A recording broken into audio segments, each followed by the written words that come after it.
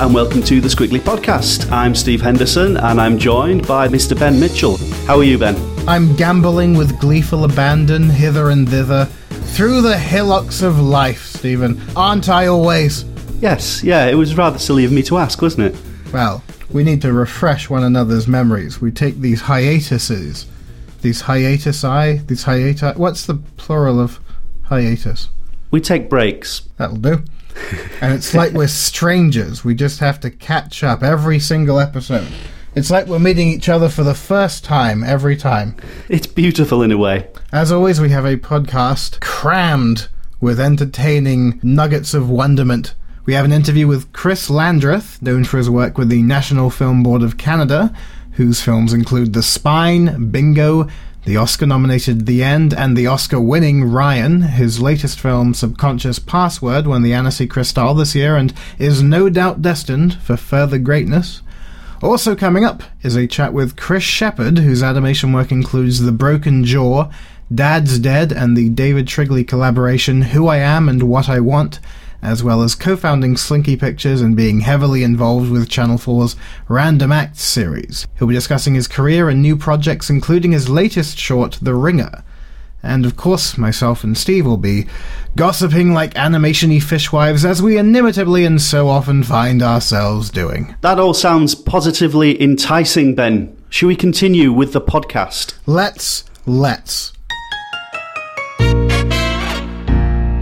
So, Steve, what's happened in the world of animation? News, updates, fill me in. Well, since our last podcast, and I suppose the kind of biggest news story as we're recording this podcast is the news that in this season of The Simpsons, which is season 25, one of the characters is going to be killed off. Uh-huh. Yeah. What are your thoughts on the notion of a character in The Simpsons universe being killed off?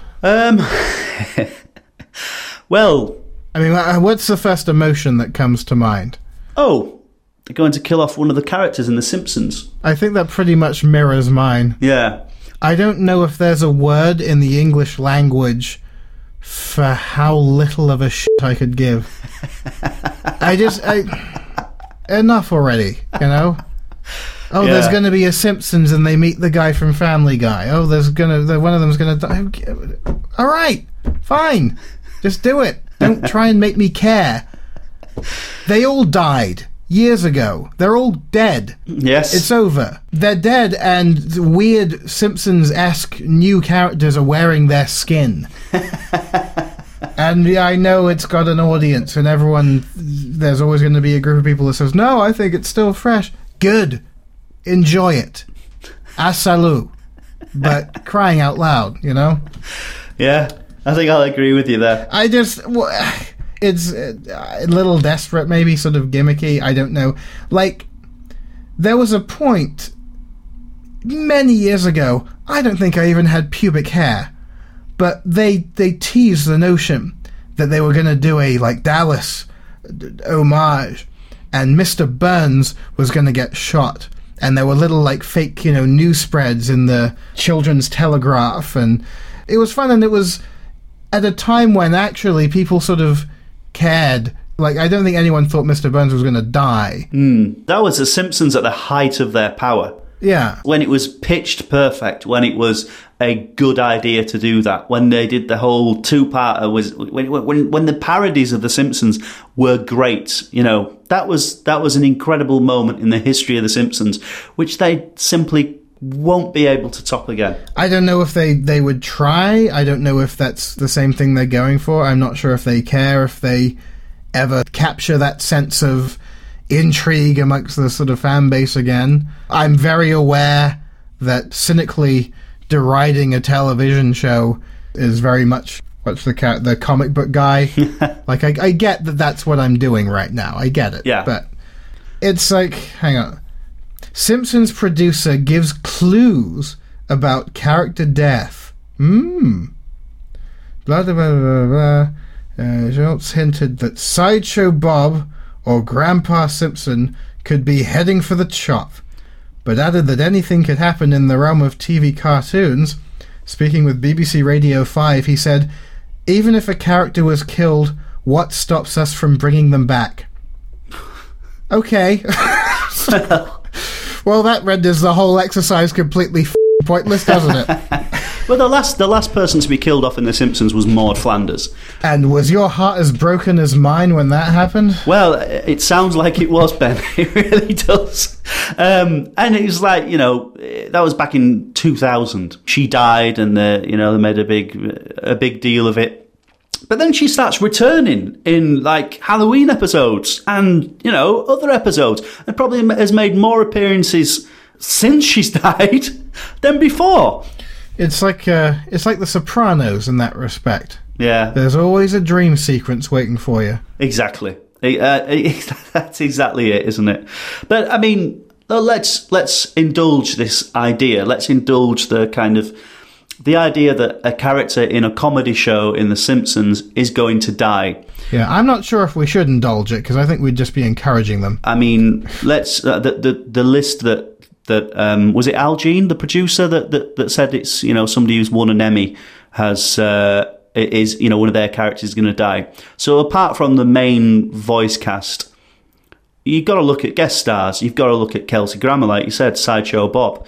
And Marsha Wallace. Sideshow Bob appears in like every episode of every season. They just kind of wheel him out, and the gravitas that character had in the episode where they got relocated on the ship has long since dissipated. It's just not there anymore.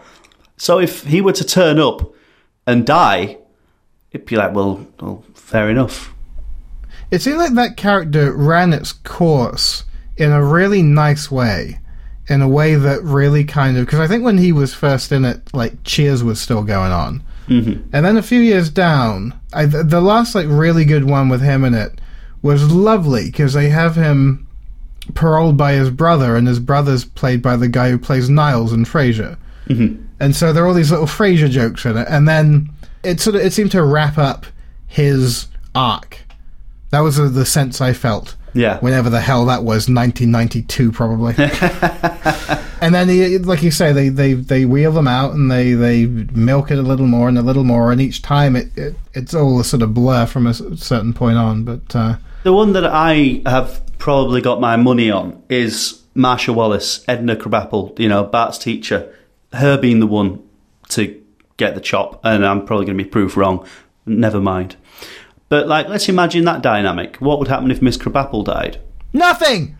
Exactly. The guy would stop drawing the deer. I'm sorry I had to resort to a line from Friends, but that's no one would give a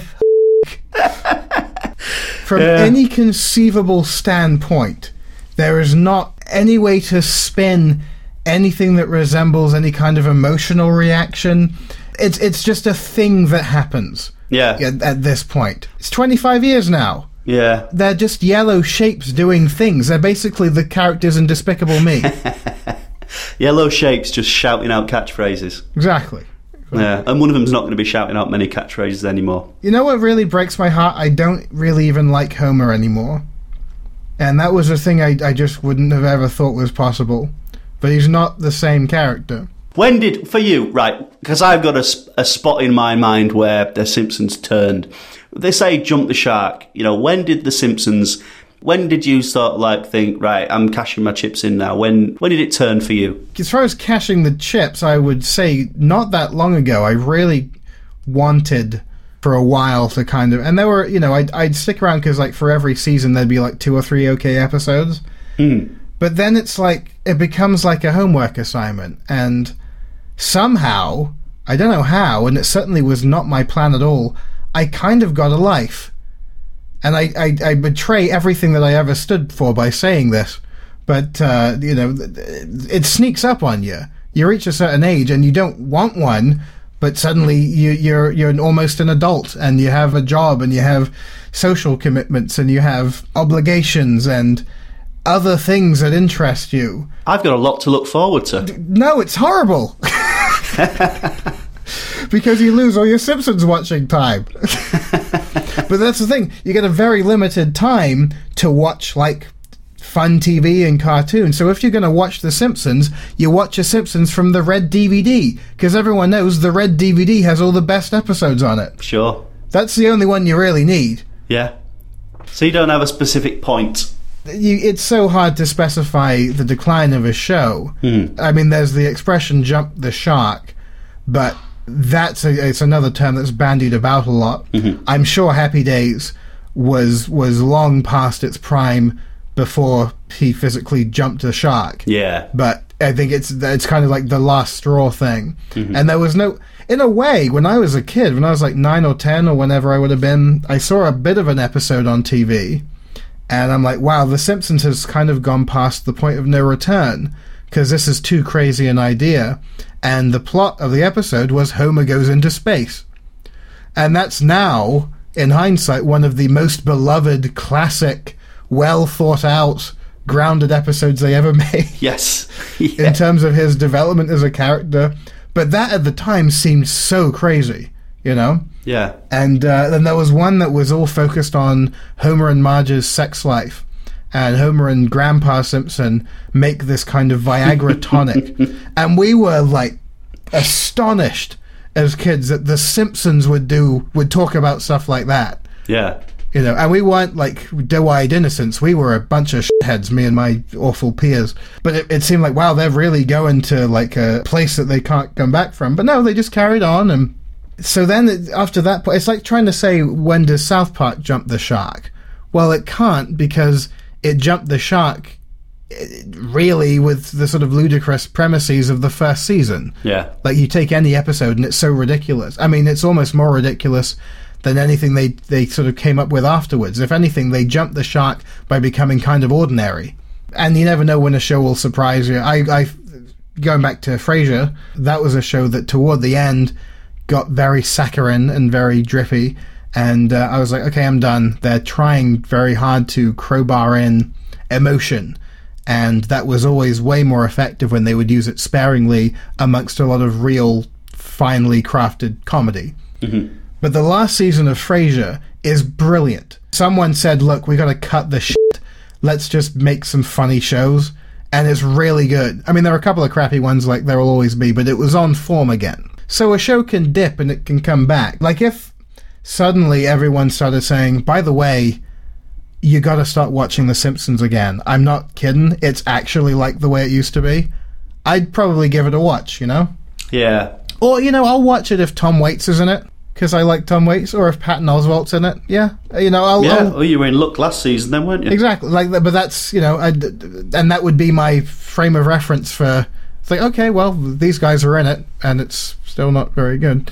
But, hey, you know, I feel glad for them, because I imagine if you're a celebrity and you want to really have something that sparkles on your CV...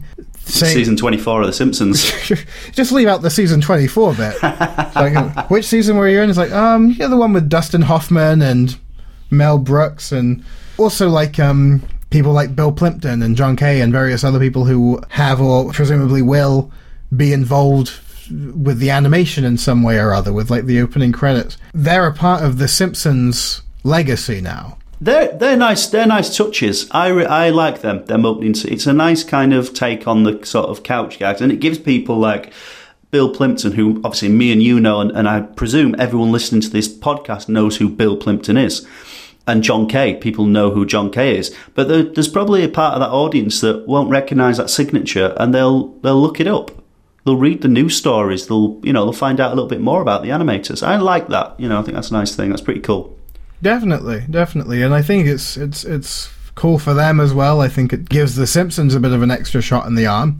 Mm-hmm. Something that really kind of hammered at home. There's the woman who, I don't know if she still is, but was producing at Bill Plimpton's company, Plimptunes, when she was involved in the animation for that opening credits sequence that Bill Plimpton directed. So she's listed in the credits at the end of The Simpsons, and she put up a screen grab of when her name came up in the end credits of The Simpsons, and it's in that Simpsons typeface, and I'm like, that has got to be the best seeing your name in lights for an animator, to see your name in that font. Yes. I was very chuffed for her, because she's a lovely woman as well. She's been very helpful with us in the past, and you know, that's got to be such a great thing to have said, hey, I was involved in this. So I'm not completely down on The Simpsons. I just don't understand the... It's the gimmicky side of things, isn't it? It's the resorting to the gimmick. Yeah, I guess so. But here's the thing. It's always going to have lots of viewers. There are always going to be lots of people who say, oh, well, people who don't like The Simpsons now are just out of touch, or they don't get it. Another little show that we just brought up that came back last week after a longer than usual break was South Park. That's a show where I'm kind of it's still good enough from time to time where I haven't stopped watching it. I'm going to keep watching that show for a good long while, I think. You get a good Randy episode, they're always good. Yeah. I can't think of a bad one where Randy's the main character. Did you see the Shining one last year? Yes. There's a Blockbuster video, I swear to God, in Stroud. And it was literally like the letters had fallen off, so it was like Ock, Uster, Dio, and it was so depressing, but you go in and it's like, it was basically like that episode. It was all these DVDs on shelves for rent. But that was a lovely example of a great Randy episode. And it's weird because he was so not a part of that show for many years. He just sort of became one of the main characters. I guess they just kind of realized they had something with him. There was a thing, I'm going to see if I can punch it up. I saw this on Facebook the other day. By the way, if you want a good glimpse at real humanity, be a fan of a TV show or something on Facebook, and then read comments people put on the postings that whoever it is that runs the Facebook page for this show or character or movie or video game puts up. Okay. This is a post a while ago that the South Park... It's basically when you join Facebook in 2007 or whatever, and it's it's a website where I can interact with all my friends and blah, blah, blah, blah, blah. I'll fill in a list of my favorite movies and TV shows and bands.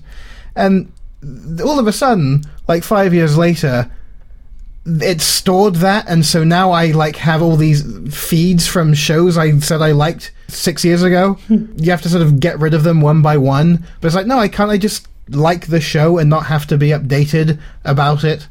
Anywho, I get updates from the South Park Facebook page, apparently still. Probably not after I read this, because I think I'm done with it. But this is an example of how you can be exposed to the audience. The posting is simple. Who's excited for tomorrow night's all-new episode? ? Okay. Right. Now, did you see the first episode of the new season? No, I saw the opening titles, which had created quite a bit of friction. That was a nice idea. For those who haven't seen it, it's basically they've animated a opening credit sequence in actual sort of cardboard cutout stop motion look. It's quite nice. It was sort of like the opening of a children's TV show. The episode itself was about how the government kind of spies on us, and how the government keeps tabs on us and the people, and the main joke is that Cartman is the outspoken critic of this practice, but everything he does via Twitter and all sorts of variants on how you express your opinion through social media. So he's just giving his information to the government while complaining about it. And that's pretty much the joke of the episode, and they kind of roll with that for 20 minutes. So it was alright, but it wasn't a chuckle fest, if you'll forgive my language. It was pretty easy to understand it. Anyway, these are the this is a smattering of the responses, because there are hundreds of them. But the first one: only stupid and uninformed people didn't like first episode, ellipses. I like the ellipses because it indicates I've got more to say, but in my own time.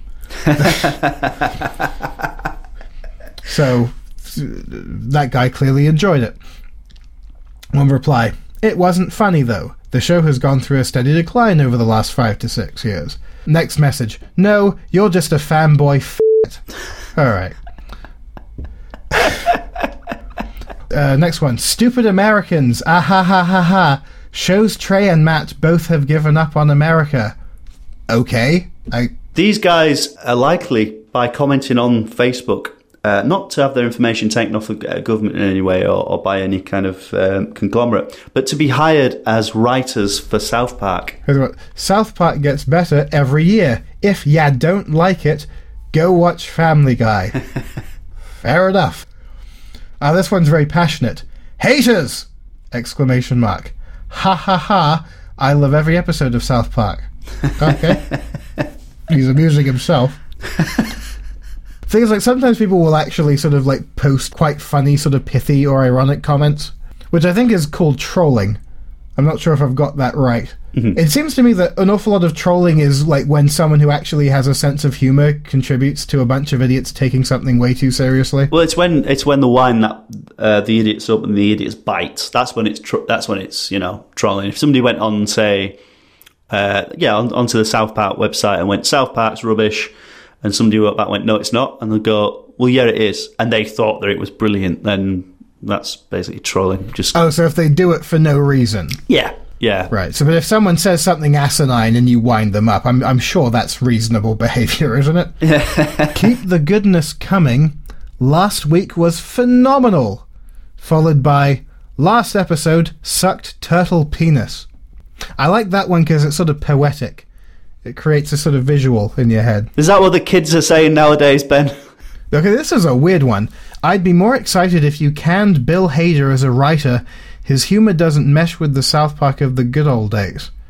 How much of a fan of the show do you need to know, like, the writing style of someone who's been brought on? Yeah. You know? Yeah. I mean, I was pleasantly surprised to see Bill Hader had such an involvement. There was a South Park documentary out a couple of years ago.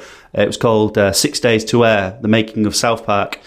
And I was pleasantly surprised to see, Bill Hader in that. You were a fan of his work? Well, I like his stuff, but I wouldn't be able to pick out his bits. No, it's Well, it's like I know that Conan O'Brien used to write for The Simpsons, mm-hmm. and I think I have a vague sort of idea of when that would have been. There was a lovely thing, it's easy enough to look up, I'm sure, of Conan O'Brien talking to Simpsons writers and reminiscing to a large extent about when he was working on it as well. And I don't really know if I have a good take on Conan O'Brien's writing style. I know what he's like as a talk show host, but there's very little in terms of such and such is writing for this show now, so let's see if I can spot his bits. How would you begin to do that? That was the thing that came up in the Conan O'Brien discussion, was a lot of dialogue gets credited to an individual person when no one's actually sure, including that individual person and the person who did come up with it, whether or not that was the person getting the right credit, because it's a blur, I'm sure, of coffee and cigarettes and stress. And they were saying how the writing conditions were horrible. It was a horrible office they had, and you work on so much content. How do you remember all of that? Yeah, that's like how back in the 40s, the list of animators on, let's say, a Warner Brothers cartoon, there was a list of 4 or 5 animators, and it could have just been one animator animating that entire show, but they all got credited anyway. And it's a collaborative process, isn't it? Well, Simpsons characters dying. What is the world coming to?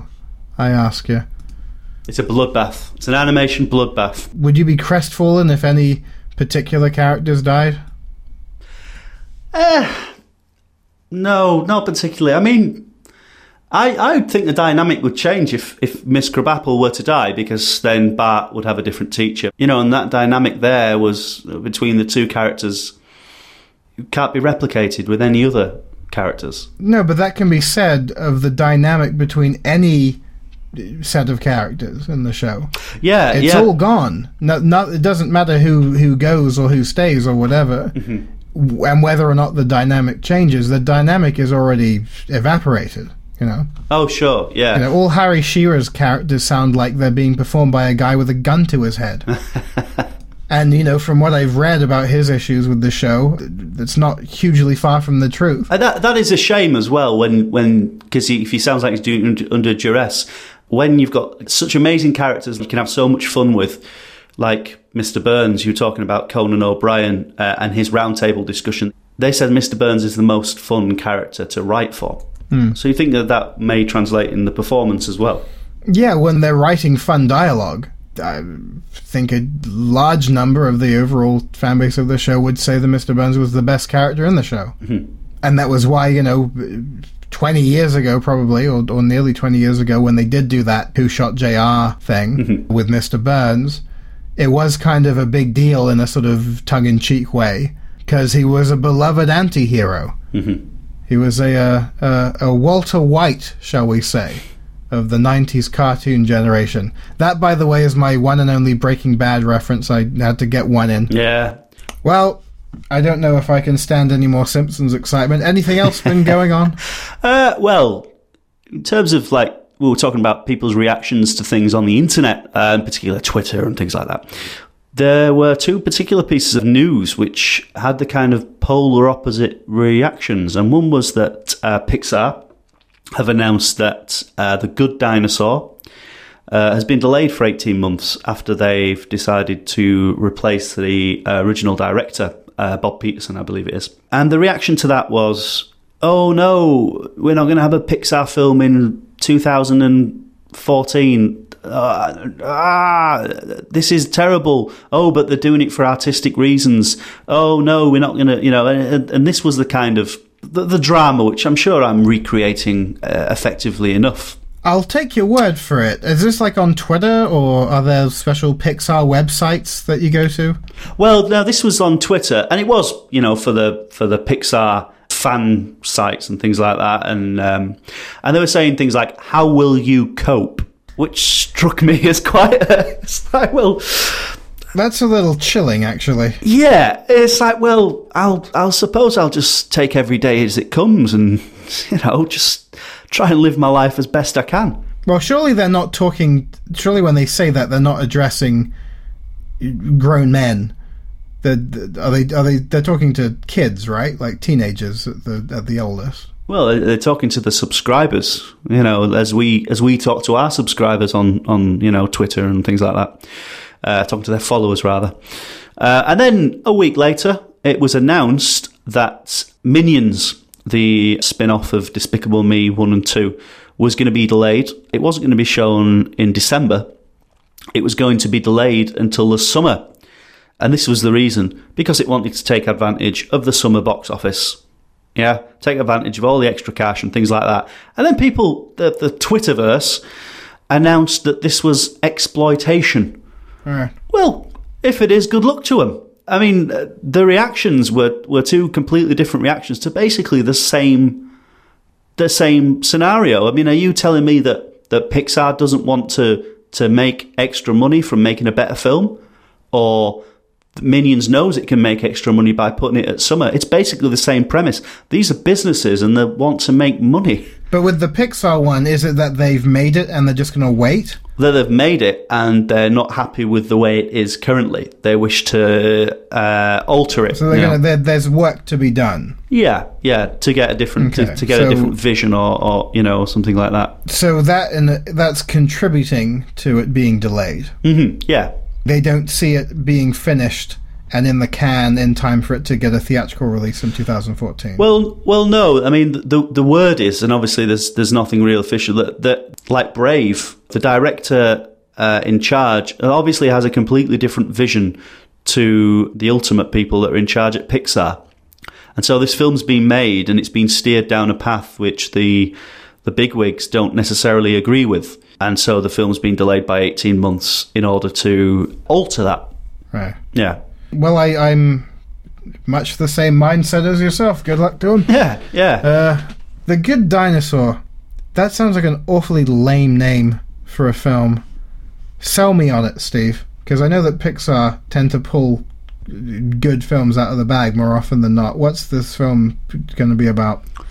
It's basically dinosaurs have evolved. It's like the asteroid didn't hit the Earth. The asteroid that destroyed the dinosaurs didn't hit the Earth. And so dinosaurs have continued evolving and they've become farmers and builders and things like that. So they're using their kind of particular attributes to their advantage. So Triceratops is now a bulldozer. You know, it can plough a field and things like that. So all these different animals have these different kind of jobs. And then a human turns up, and it's the first ever human that they've found. And I believe that's as much as I know, is that there's this human that turns up, this little human. And so, yeah, there you go. So it's like the dinosaurs survive the meteorite, and they go on to form their own society, and then a human comes into their world. Isn't that basically Super Mario Brothers the movie? Yeah, I could see Bob Hoskins running over the horizon towards this podcast then. I could hear the cogs winding there, Ben, as you said that. It is, isn't it? Blimey. Mm-hmm. Well, sounds all right. Sounds like a Pixar film. Yeah, and Minions is about minions. Great. Can't wait. So, summer 2015. A lot to look forward to. Beautiful, beautiful. So is there anything happening in 2014? Nothing. It's just a sort of a barren desert of nothingness. Well, here's hoping we all survive. Yeah. I'll see you on the other side, Ben. Good luck. I don't know about you, Ben, but one of the big films that I've seen on the festival circuit this year and enjoyed, even with repeat viewings, has been Chris Landreth's film. Subconscious Password. Bloody hell. Wow. I mean, what an apt film to forget the name of. Subconscious Password, yeah. Obviously the film about people who forget names. Ah, you were doing that deliberately, right? Yes, I was doing that deliberately. Good, because... What did you think of the film? Interesting. I liked it a lot. It was unique. I mean, his style is so very specific to him. Mm-hmm. It has so many kind of, I don't know, it's sort of hard to say like where its sort of footholds are, because at parts it's like almost watching video game animation. There are moments where it's very sort of photorealistic, and then the moments I prefer is when everything just goes absolutely nuts. And he's a very, very interesting guy from a visual perspective, and big fan of his other films. Well, the ones that come to mind, he may have done others, but the ones that come to mind would be Ryan, which was about 8 or 9 years ago, I guess, and The Spine, which was more recent. Yeah. And I guess this one, Subconscious Password, was this year. I'm pretty sure all of those have been NFB films. Mm-hmm. Right up there with the best of the NFB output. And I have a feeling this is going to do well. I think it's going to paint the town red. And a good early indicator, of course, would be that it won the major prize at Annecy, which is is it the Cristal? That's correct, yeah. And it was sort of a dead set. There was pretty much no ambiguity as to which film was going to win. Everyone just saw it, and there was immediate buzz. Mm-hmm. Really great use of 3D, like 3D in the projection sense of watching a film in 3D. How would you best describe the story? When it comes to narrative, he does kind of experiment. I mean, Ryan is an interview. You know, it's him kind of putting his own specific visuals to an interview, and using psychorealism. You know what he's called it himself. It's just him using these particular sort of visual tricks and things on the particular characters. So a character's got something wrong with him, they'll be seen as degraded or something like that. So Ryan's an interview. The Spine is more of a kind of straightforward narrative, but using these same devices that Ryan uses, whereas Subconscious Password is something completely different, isn't it? I mean, it's a story within a story, isn't it? It takes place inside Charles's brain. You know, the main character Charles, who's played by Chris Landreth himself, is at a party. He can't remember his friend's name. And so we zoom into his mind, and it's a game show. I believe it's based on an American game show called Password, which Chris Landreth will go into more detail in the interview. But just visually, it's just a kind of plethora of ideas, and the way characters are kind of used and kind of thrown around. And now it's constantly visually interesting. It doesn't let up, does it? I mean, he calls it himself, he calls it a cheap look. He calls the film cheap in places. But then all of a sudden, Cthulhu turns up and changes the whole plot. But I see what he means. It's executed in quite a simplistic way. It's quite basic, almost studenty CGI, a lot of it. Well, he used students to do most of the work. He's a tutor as well. He does teach how to animate using Maya and things like that, and particularly the relationship between, what a character's thinking and how he should be portrayed. So effectively, it's making the best sort of use of those types of resources. Mm-hmm. You have a studenty look, but put together in this very interesting way, in a way that's unique within the genre. I mean, at times it's a little overwhelming, and at times it's sort of hard to quite get... Like, I have to say, there are moments in the film that took a couple of watches for me to completely get it. But then there's much more in the film that makes me want to watch it again anyway. That complements the other, in a sense. Certain things, I think it's meant to kind of bewilder and frustrate the viewer a little bit. Not for very long, obviously, because then it would be an unpleasant film to watch. But enough to have you really sort of engaged with it, and enough to have you really sort of get the sense of struggle this guy is having with himself. It could not be a more apt film to debut at something like Annecy, or any kind of festival or media conference or film market, or any event really where you're bumping into a lot of people. Because how many times do you walk into someone, it's like, oh, hey, how you doing? I haven't seen you in... Who the hell is this person? Yeah, how well do I know this person? Have I greeted them a little bit too enthusiastically? All that runs through your head. It's like, okay, is this a person I'm supposed to hug? Probably not, if I can't remember their name. I'll give it the old, like, half a shoulder pat. Oh, no, that was the wrong thing to do. Oh, and I think that he himself... I mean, you had a lovely story about when you bumped into him after the interview. Yes. Yeah, I interviewed him in Annecy, and a day later I saw him and said, "Hi, Chris," and he was like, "Hi." I was like, "You forgot my name, haven't you?" And I just said that straight away because of the film. Yeah. I felt that I could just turn around and say, "You forgot my name, haven't you?" And he went, "Oh, look, I'm really sorry." I said, "You don't have to apologise. I understand now. I've seen the film. You don't have to worry about that. It's Steve, by the way." That poor guy, though, for as long as this film is out doing the rounds, and it could be years, that's going to happen to him so much. And he's going to be bumping into, like, distribution people, other directors, press people that he's had, interact and be like, "Oh, hey, I'm sorry." And everyone's going to be like, "Oh, I like your film, huh?"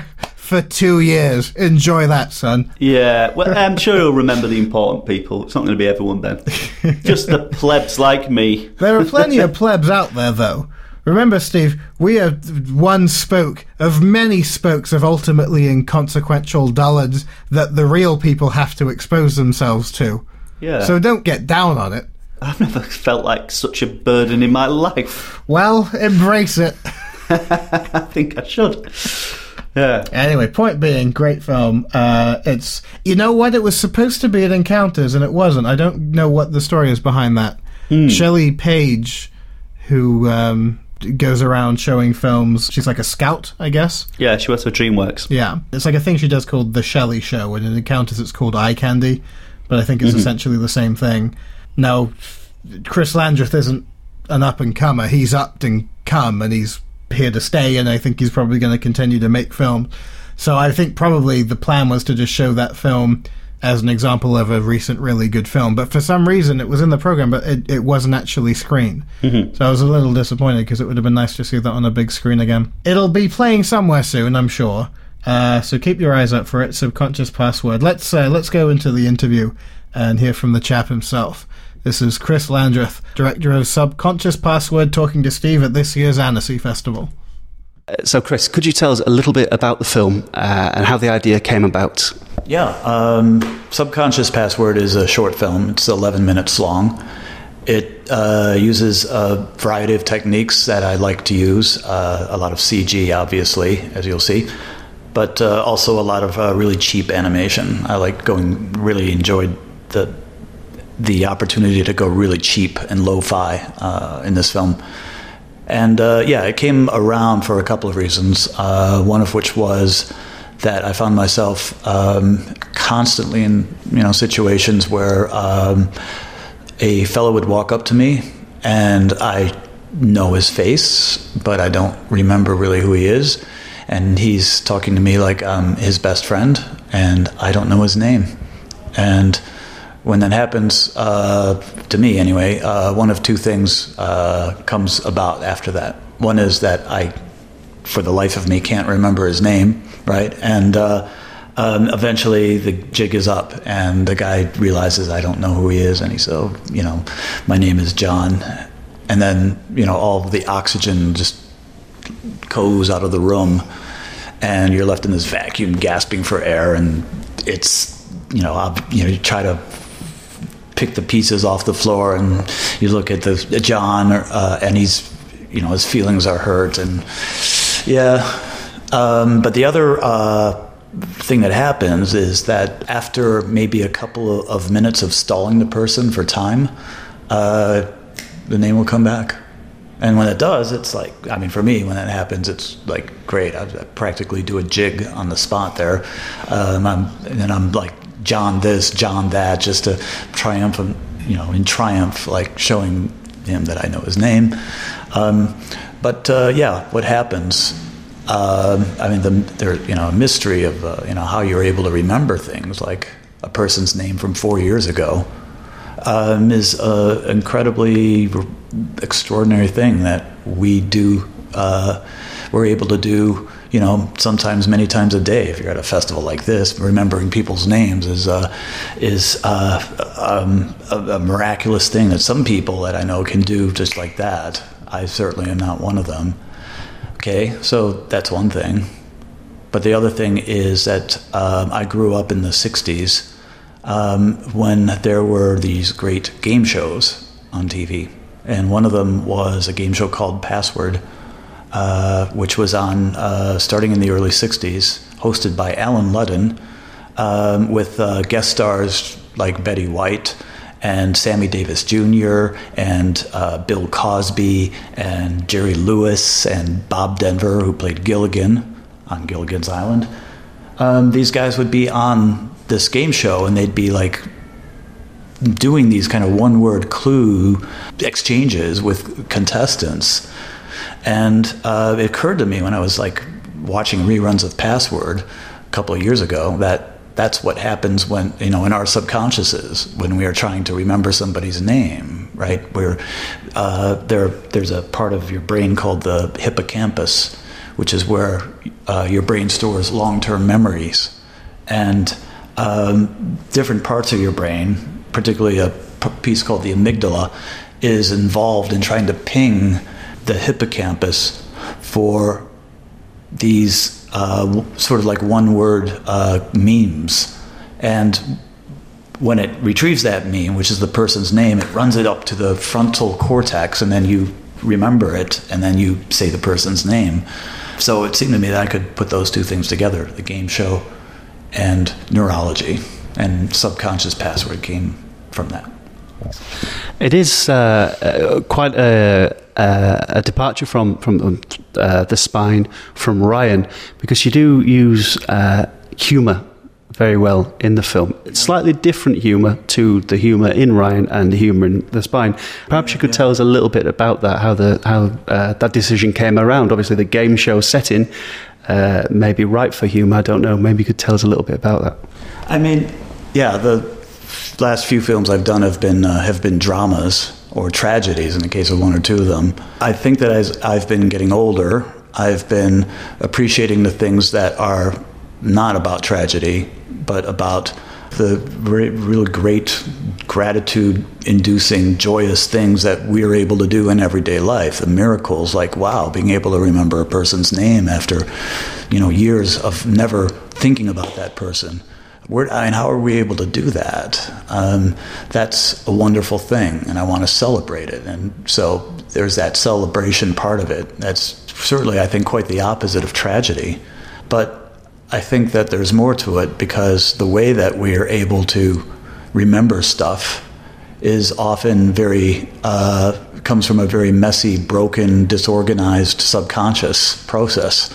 And because it's so rickety, in I think most of our cases, in one way or another, there's some absurdity to it. And if the piece is funny, it's because of that absurdity. There are moments of humour where John walks past Charles and he just fleetingly remembers his name, even though he's in the middle of the chaos. I found that particularly funny. Yeah, I mean, like, because the clues are all around him, it's kind of astonishing that in that environment he's not getting it. But yeah, Charles is a little bit dense in some ways. Like, he actually sees the word John, like, on this thing right in front of him, and he still can't see it, you know. The subconscious part is really good at missing things, as good as it is at finding things. And it's so wrong that it doesn't often, you know, fire correctly or, you know, in the best way. But nonetheless, Charles gets by, and, like, we get by. In your films, you do employ quite a lot of the uncanny valley with your characters and work. Perhaps you could explain to us a little bit more about the look of your creations. I don't know if your viewers are familiar with this term, uncanny valley, but it refers to the unpleasant thing that happens for audiences when characters, in animated films in particular, are very, very realistic, but not quite, you know, real. Polar Express, for example, is a film that people will, you know, mention as an example, or Final Fantasy, where, you know, you have these uncannily realistic people, characters, but they're computer generated, and the result often is that people get turned off rather than sympathizing with the characters, because there is an aspect, the visual aspect to the characters is that they're kind of like moving robots or moving zombies, and there's this unintentional creepy factor because of that. So the result is that I think a lot of productions have rightfully so, avoided making their characters look too realistic. Pixar characters, for example, never try to simulate human beings. There's always a certain cartoony or stylized element to them. But in my film, I do go realistic with the characters, and I know I'm not trying to make them look like actual people. They are still like synthetic characters. And I mean, I'm doing that because I want to explore something in what is popularly thought of as a bad thing, the uncanny valley, and I want to see if I can find something that's actually worthwhile in there. And I think there is in this case, because I think that in our subconscious minds, the model we have of the real waking world around us is a simulation, very realistic, without actually being altogether accurate. It's a stored imagination. And I think that's closely following what synthetic characters are and what they do, and I'm trying to use it to show something about our emotional states and our inner psychological states. It's not quite real, although it's realistic. It's the uncanny valley of our own minds, you might say.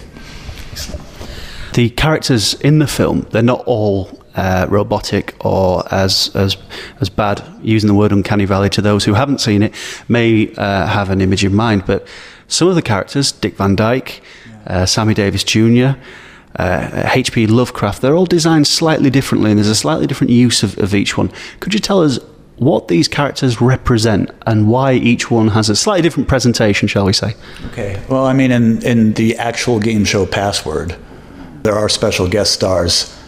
This was in the 1960s, so the guest stars were like celebrities like that I grew up with, like Sammy Davis Jr., Dick Van Dyke, Jerry Lewis, Elizabeth Montgomery, who I was in love with when I was a kid.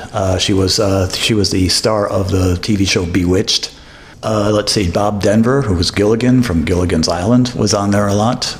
Charlie Weaver, who was just this weird clown-like old-fashioned dude. So yeah, all these special guest stars from the 60s, kind of like TV stars. So in my show, there's something beyond that. The special guest stars are more like what you might call archetypes of our subconscious, or I try to make them that. Like, Yoko Ono is in there, and Yoko says in the film that she's the matron archetype of Charles's emotional core, right? So I have these characters sort of representing different parts of Charles's subconscious. There's James Joyce in there, who, he's in there because he did Ulysses and Finnegan's Wake, these novels that are just stream of consciousness, or like, he pioneered, writing stuff through an unconscious mind. So yeah, I put him in there. He's kind of an honorary character for me. H.P. Lovecraft, the great writer of horror fiction, and his little pet, huge pet, Cthulhu, is H.P. Lovecraft's actual creation. He created a whole, what you call mythos. It's called the Cthulhu mythos, with like hundreds of books written about this thing, Cthulhu. Cthulhu is an archetype. He's a symbol of this dark underbelly of our unconsciouses, our fear of the unknown, of this cosmic fear. And H.P. Lovecraft knew how to tap that into, really creep people out with that. So yeah, he had to be in there. William S. Burroughs, James Joyce, wrote tons of great stuff that just came through the dark part of our unconscious, the mean part, the angry, bitter part. And then there's, Dick Van Dyke, Jerry Lewis, Sammy Davis Jr. These are, they're more literal. They are like the guest stars that I would have known, or that I grew up with. So they kind of anchor Charles's subconscious in something that's actually from his childhood. As is, one of the special guest stars is his babysitter from when he was 4. Of course, you've got to have, that first babysitter, that just scar you for life from that age. All of us, I think, have that.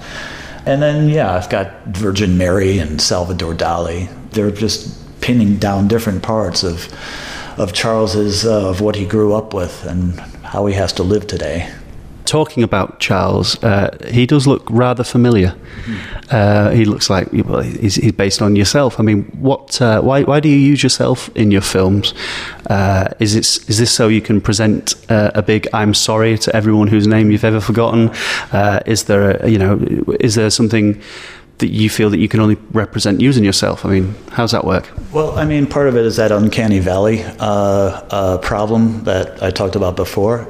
I think that, like what I was saying about the uncanny valley, one of the problems with that is that there's a certain element, like in a film like Polar Express, etc., that there's a certain amount of dishonesty. And that's, I think, what creeps people out, is that you're being kind of implied or told by the film that these are real people, when you can see, because they don't move quite right or the rendering is not quite realistic, that they're not. So you feel like you've been fooled. And there's a certain kind of creeping distrust that happens because of that. That's what I think the negative part of the uncanny valley comes from. As I say, I actually go into that valley in this piece, and I put myself in there. I'm trying to tell the audience, look, yes, clearly he's a CG character, but here I am. That is me. And it may be a CG version of me, but I'm doing this film. It's me. It's my voice that you hear. I'm trying to show an aspect of that realism that hopefully people will understand and identify with. That happens with them too, through this kind of realistic vision in their minds about how the world is out there working, but it's not quite real. Uncanny Valley. So it's me in there, and I like to laugh at myself. There's that adage that, he who learns to laugh at himself has a lifetime of entertainment. So Charles is kind of a ridiculous character. That's why I love him. So you explore the subconscious in your films an awful lot. What makes animation the perfect medium, or the medium that you choose to represent these ideas? The animation I do in this film is very mixed. It's very inconsistent, which I like a lot. There's a lot of that uncanny valley realism, but there's also some really cheap stuff. And I like the cheap stuff a lot. There's a character in there, Ayn Rand, who's got probably the worst animation I've ever done, which is, I don't know if you've ever seen Clutch Cargo. Clutch Cargo is from the 60s, like Password. Clutch Cargo has the cheapest animation you'll ever see, which is that Clutch Cargo and his like the other characters there all have just single matte celluloid faces where the eyes and the mouth are live action and just pasted on, where the eyes and mouth should be. And then you see this very lipstick mouth, mouthing words in the middle of the face. And it's incredibly creepy. But I grew up with that. I loved Clutch Cargo. So Ayn Rand is sort of the Clutch Cargo character in the piece. And then there's like James Joyce, who's really cheap. He's just a photograph that's been, like whenever he turns his head, I just go from one photograph to another photograph, and then I have his mouth opening and closing as he starts reading stuff from Ulysses. So animation can get cheap like that. It can get really high end, like, the realistic characters, but I wanted a real melange of styles in this thing to show the messiness of Charles is trying to get through remembering this guy's name. So these characters all look pretty different from one another. I really like that. I like that you can do that with different styles of animation. Are you working on anything new?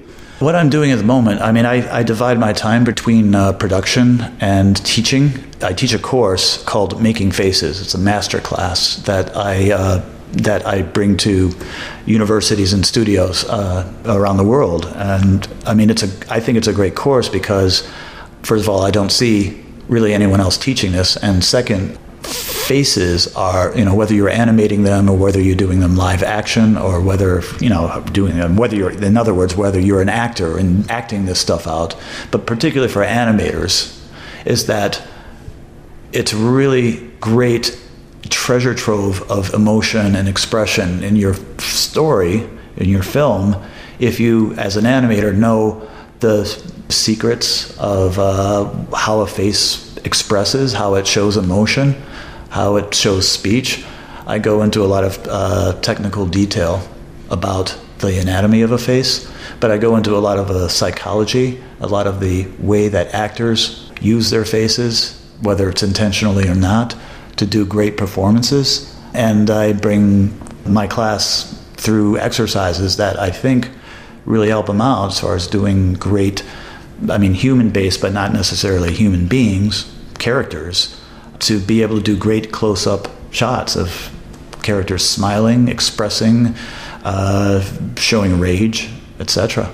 Chris Landreth, thank you very much for talking to Squiggly today. Enjoy the rest of Annecy 2013. Thanks for having me here. So that was Chris Landreth talking to Steve.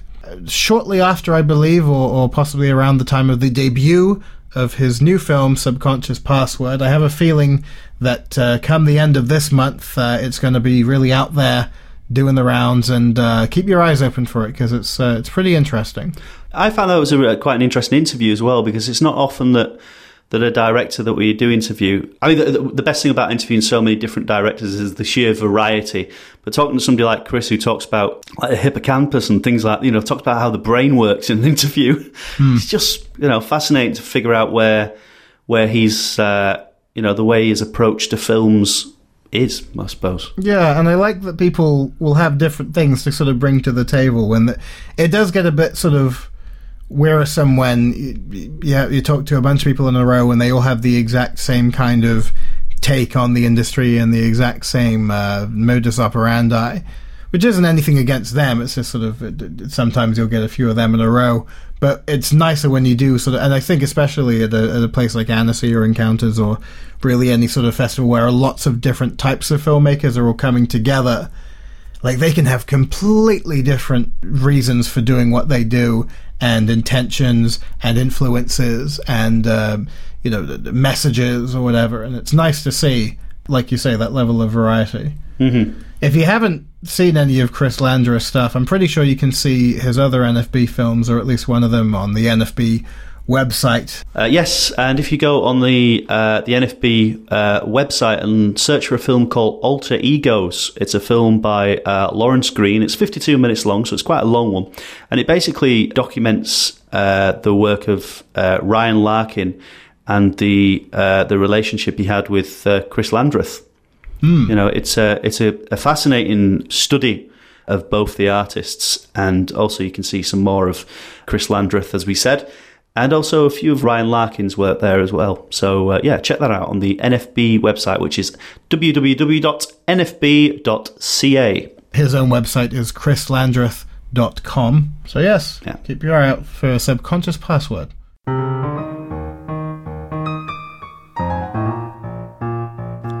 So, very much like this podcast, we've had a crammed month ourselves, Ben, haven't we? We've been up to our eyeballs in animation at the Encounters Short Film Festival in your base of operations, which is Bristol. It certainly is, and very conveniently located just around the corner. Well, just around, I think, 3 or 4 corners. It's kind of a zigzag thing you got to do. But you get there in the end. Good festival this year. Yes, I think so as well. I mean, it was my first proper Encounters, I would say. I mean, I arrived last year, and I only managed to stay for a day or so. And although I did enjoy it, I didn't feel like I got the full festival experience. But this year, I had a few more days and, really enjoyed myself. Some fantastic programmes put together and some quite amazing films and screen talks and all kinds of bits and bobs. And obviously that beautiful festival atmosphere that we all indulge ourselves in. It's always a little perk of the year. Although it seems a little lonelier, because they've moved it to September. I think we talked about this last year because we did a whole episode on it. The November editions of Encounters were a little colder, but they seemed a little more bustling as well. It seemed more like... They did an odd thing this year with the competition screenings, where they had a more than usual. I think they usually do 5 or 6, and this year they did 7. But they only had repeat screenings for 2 of them, and none of them, I think, were on at any time past, like, sort of mid-afternoonish. And what I have found with, like, the bigger festivals, and the Encounters definitely did used to do this, you get a competition screening in the evening, and that is always jam-packed. And it did seem that certainly the later ones had a lot more energy, had a lot more sort of audience interaction with the Q&As after, whereas, the ones that pretty much begin, first thing in the morning tend to be a little stilted, perhaps. Well, all the festival goers at like 10:30 in the morning, they're only on their 3rd or 4th pint, so they're not quite in the kind of boozed up festival going kind of fury. You need to have moved on to spirits by that point to really embrace the whole thing. Yeah. To open up, because animation folk, they're a shy bunch, believe it or not. You get like a bunch of them together in a room and then scream at them, someone ask some questions. They tend to clam up a bit. Yes. Some screenings were certainly better than others. Yeah, there were certain screenings where the was like, any questions? And everyone's question was, why? Yeah, some fascinating films, for sure. Yeah. I think the more avant-garde ones really suffered from that. The avant-garde and the kind of more surreal films were in the same breath still entertaining, which is something that I mentioned when we were talking about Annecy this year, that some of the, like I say, the more surreal, the more avant-garde, really struggled at Annecy this year. In this programme, they weren't as bad. And bad's a terrible choice of words, but they weren't as difficult to digest, shall we say. I don't think it's unreasonable to classify some of the films we saw in Annecy as bad. I think that that's actually quite fair. Doesn't represent the entirety of the programme, and of course it is subjective, but the whole thing with avant-garde, and I do agree that the artsy side, or the more abstract side of the festival programming for Encounters this year was stronger. You do need to have a little bit of substance to it to have it be of value. One screening that I did not have particularly high expectations for, in fact I expected to be mildly suicidal when I walked out, was a national focus on Estonia, who has brought us such cheery animators as Prit Pan. The thing is, as bleak and acerbic and scathing as his political satirical work is, and his and the images that communicate these ideas, not exactly rosy. But I was watching a bunch of these together, and very few of them made sense from a strictly narrative perspective. But they were all quite good. They were all quite compelling and fun visual ideas and engaging. One of them was by a chap called Pretender, or Pretender. The pronunciation was up for debate during the course of the week. And he had recently done a film called The Maggot Feeder, which we have an interview with him about that up on the website. One of his older films, it was called, I think, Kitchen Dimensions. It was a little long. It took its time and enjoyed itself for what it was. It was a bit like... It was Fantasia-ish, I suppose. But like Fantasia when you haven't slept for a very long time and maybe you took too many Solpadol. It was a nice little blend of the fun of music and animation with a little bit of sort of hallucinogenic, nightmarish qualities kind of thrown in the mix there. Now you take that type of surreal avant-garde filmmaking and you put it next to, say, some student who is doing a kind of face value impersonation of what he thinks or she thinks abstract filmmaking is, and you could look at, say, a clip of 5 seconds of each of them and think that they were the same kind of film, but when you really watch the film in their entirety, you can tell when one has had thought go into it and one's just kind of been knocked out, you know? Yes. Yeah. So I have a lot of respect for avant-garde abstract. I mean, my musical taste probably comes off as ridiculously pretentious. Some of the stuff that I'm into, John Zorn, One Direction, exactly. Very, very progressive stuff that they do. I mean, avant-garde is a term that I think is sort of bandied about a bit. I mean, what it really means is before its time. Yes. And what it's usually ascribed to is impenetrable horseshit. So I think that... Yes, yeah. A lot of these the abstract filmmakers who aren't getting their dues now definitely will posthumously. That's sort of the deal, I think, when you're really making art, like good art, is you really get the major respect many, many years down the line. And then the people who do very well in the here and now tend to be more ephemeral, tend to get forgotten a little quicker. And that's, of course, the camp that I'm destined toward, because I'm not a Nazi filmmaker. I just want to make little comedy cartoons. So if they do well, that's great. But within a couple of years, you know, who gives a shit? We all have our own processes. I'm not going to be appreciated after my time. I'm fairly certain of that. You're not going to be around to worry about it, are you? So anyways, that was a strong screening, the Estonian screening. There was a Swiss focus as well at Encounters. Had lots of good Swiss filmmakers involved. There was a screening that was just Swiss films, which was good. It wasn't as strong as the Estonian one, but there was some lovely stuff. They had some of the filmmakers there to kind of shed light on what their attitude was and what the sort of national attitude is. Some guest presentations. There was a retrospective Q&A thing with a Swiss filmmaker called Isabel Fabez. I expect not particularly well known on English shores, but it was I think it was more a case study of a filmmaker's stylistic growth. And that was quite interesting because she showed a bunch of films that aren't sort of out in public. And there's a point in the development of the early films where she really kind of hit a style and a storytelling angle that works. And she kind of committed to that. And from then on, she'd hit a stride, and I think her films have done quite well since then. So yes, that was part of the Swiss focus. Main draw, I think, of course, for the Encounters festival goers, who was also the main draw at Edinburgh, and we talked about it before, was Richard Williams.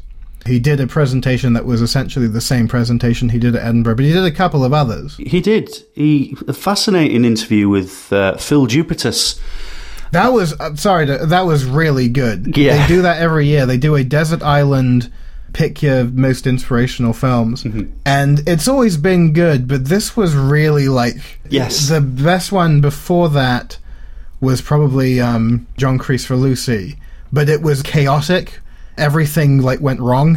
But it was good because it was John Kreese for Lucy. And I think it was Chris Shepherd, who we'll be talking to later on, did that Q&A with John Kreese for Lucy. But John Kreese for Lucy can just vamp.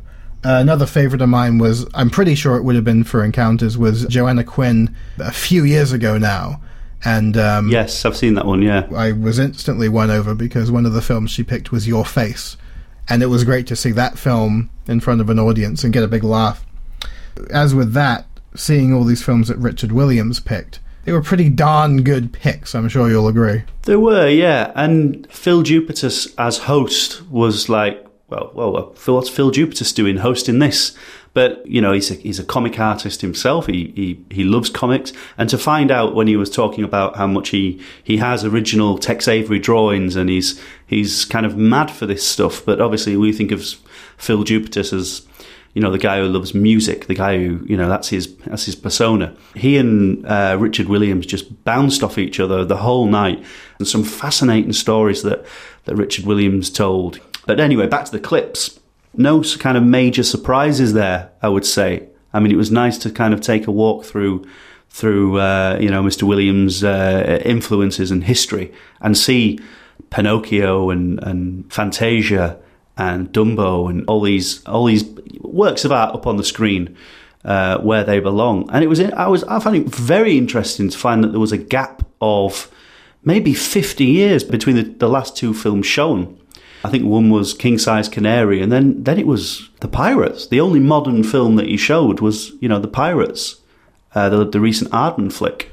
Good stuff. And, you know, he's got a new app out, which is doing rather well from what I can tell. It's I think it's like an affordable version of that giant DVD set.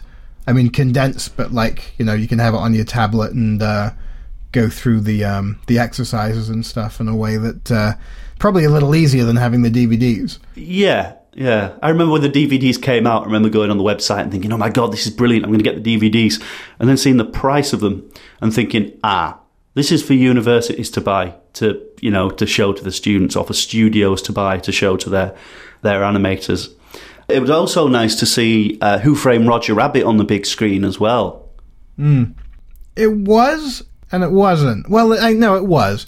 The thing is with that film, my memory of it is so much 4:3 VHS. And the thing with like that SD quality that, you know, we grew up on, us old fellas, it really kind of covered up a lot in terms of visual effects and matte effects and masking effects and anything with like chroma key. And it was great to see it and really kind of like dissect the animation. But he said something at the beginning of the screening that I couldn't really shake after he said it, because then I could only see what he'd brought up, was that the animation at the start is very strong, and in the middle, and at the end. They really, really put a lot of effort into it.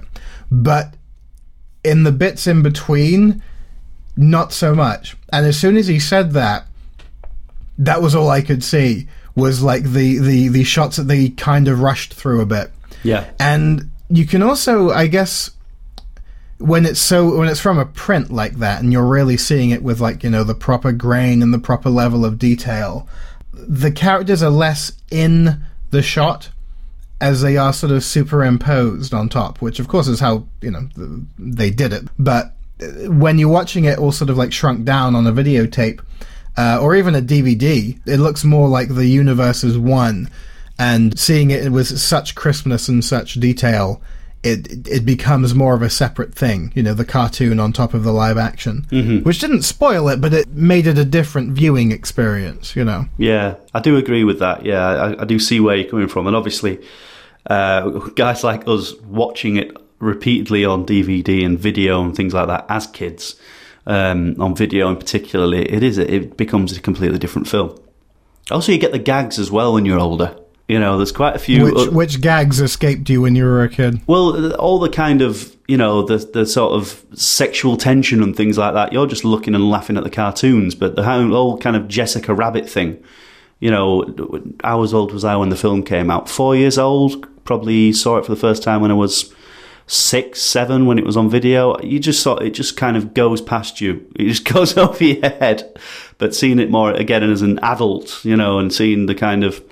the way the whole thing is, you know, and understanding the genre that it's placed in as well, you know, the kind of detective, you know, thrillers of the sort of 40s and stuff, you know, you kind of, your appreciation changes for the film. I think I was always kind of in tune with that. I think that even when you're very young, you're aware of the landscape of cinema.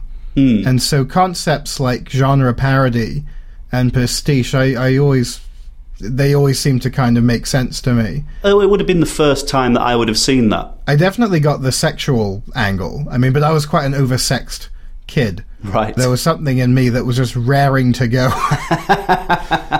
Magic. Good stuff at the Encounters Film Festival. Yes. Lots of nice new filmmakers to meet. Lots of old faces come around. Lots of people who I sort of know from the sort of local community who don't seem to show up to the events themselves, but they're always there for the parties. But, you know, it's nice to see that everyone's still alive. Yeah. That's the other thing. Going back, it's mainly during the week. Some of us do actually work at studios during the day, so if you have your competition screenings at 10 a.m. on a Wednesday or 4 p.m. on a Thursday, you are kind of limiting sales, right? Sure. Like, as opposed to, say, show them at 8 or 9. Food for thought, but what do I know? Well, I don't know, Ben. I mean, you know, you're given a little taste of programming, you know, with the Squiggly Showcase. It was part of the Encounters program. I liked your segue. We mentioned this in the last podcast. We put together our first ever Squiggly Showcase. How did that go? And, it couldn't have gone better. It could have gone better, actually. Demand kind of exceeded supply in a sense of it was really, really rammed. And a lot of people, you know, had to stand and had to kind of crane. And the available seating was used up well before, you know, things were even in motion. But as far as I could tell, people stuck around for it. Certainly most were around afterwards to sort of mill about. Got a lot of very, very kind comments about the quality of the films, which I can't take credit for the quality of the films as such, but I felt happy that, given that mainly our resource for picking the films were people who've submitted films to our Squiggly Showcase, it was nice to sort of be reminded that, you know, we have a really, really talented community who listen to this podcast, who read the articles, who submit stuff, who interact with us, chat with us. A lot of these people are out there and they're doing really good work, and some of it's for studios and some of it's just because they have a few free weekends. Kind of nice to watch these types of films in a less sort of formal environment, and maybe that's probably what dictated, in my mind, the sort of tone of the programming. I think maybe... Here's something that I will say, going back to Encounters and certain other festivals, that honestly it would not kill festival programmers or undermine their credibility at all. Throw in a few more funny ones. Yes. A few more short funny ones. I'm talking the ones that are like 2-3 minutes, or maybe even 1 minute, you know?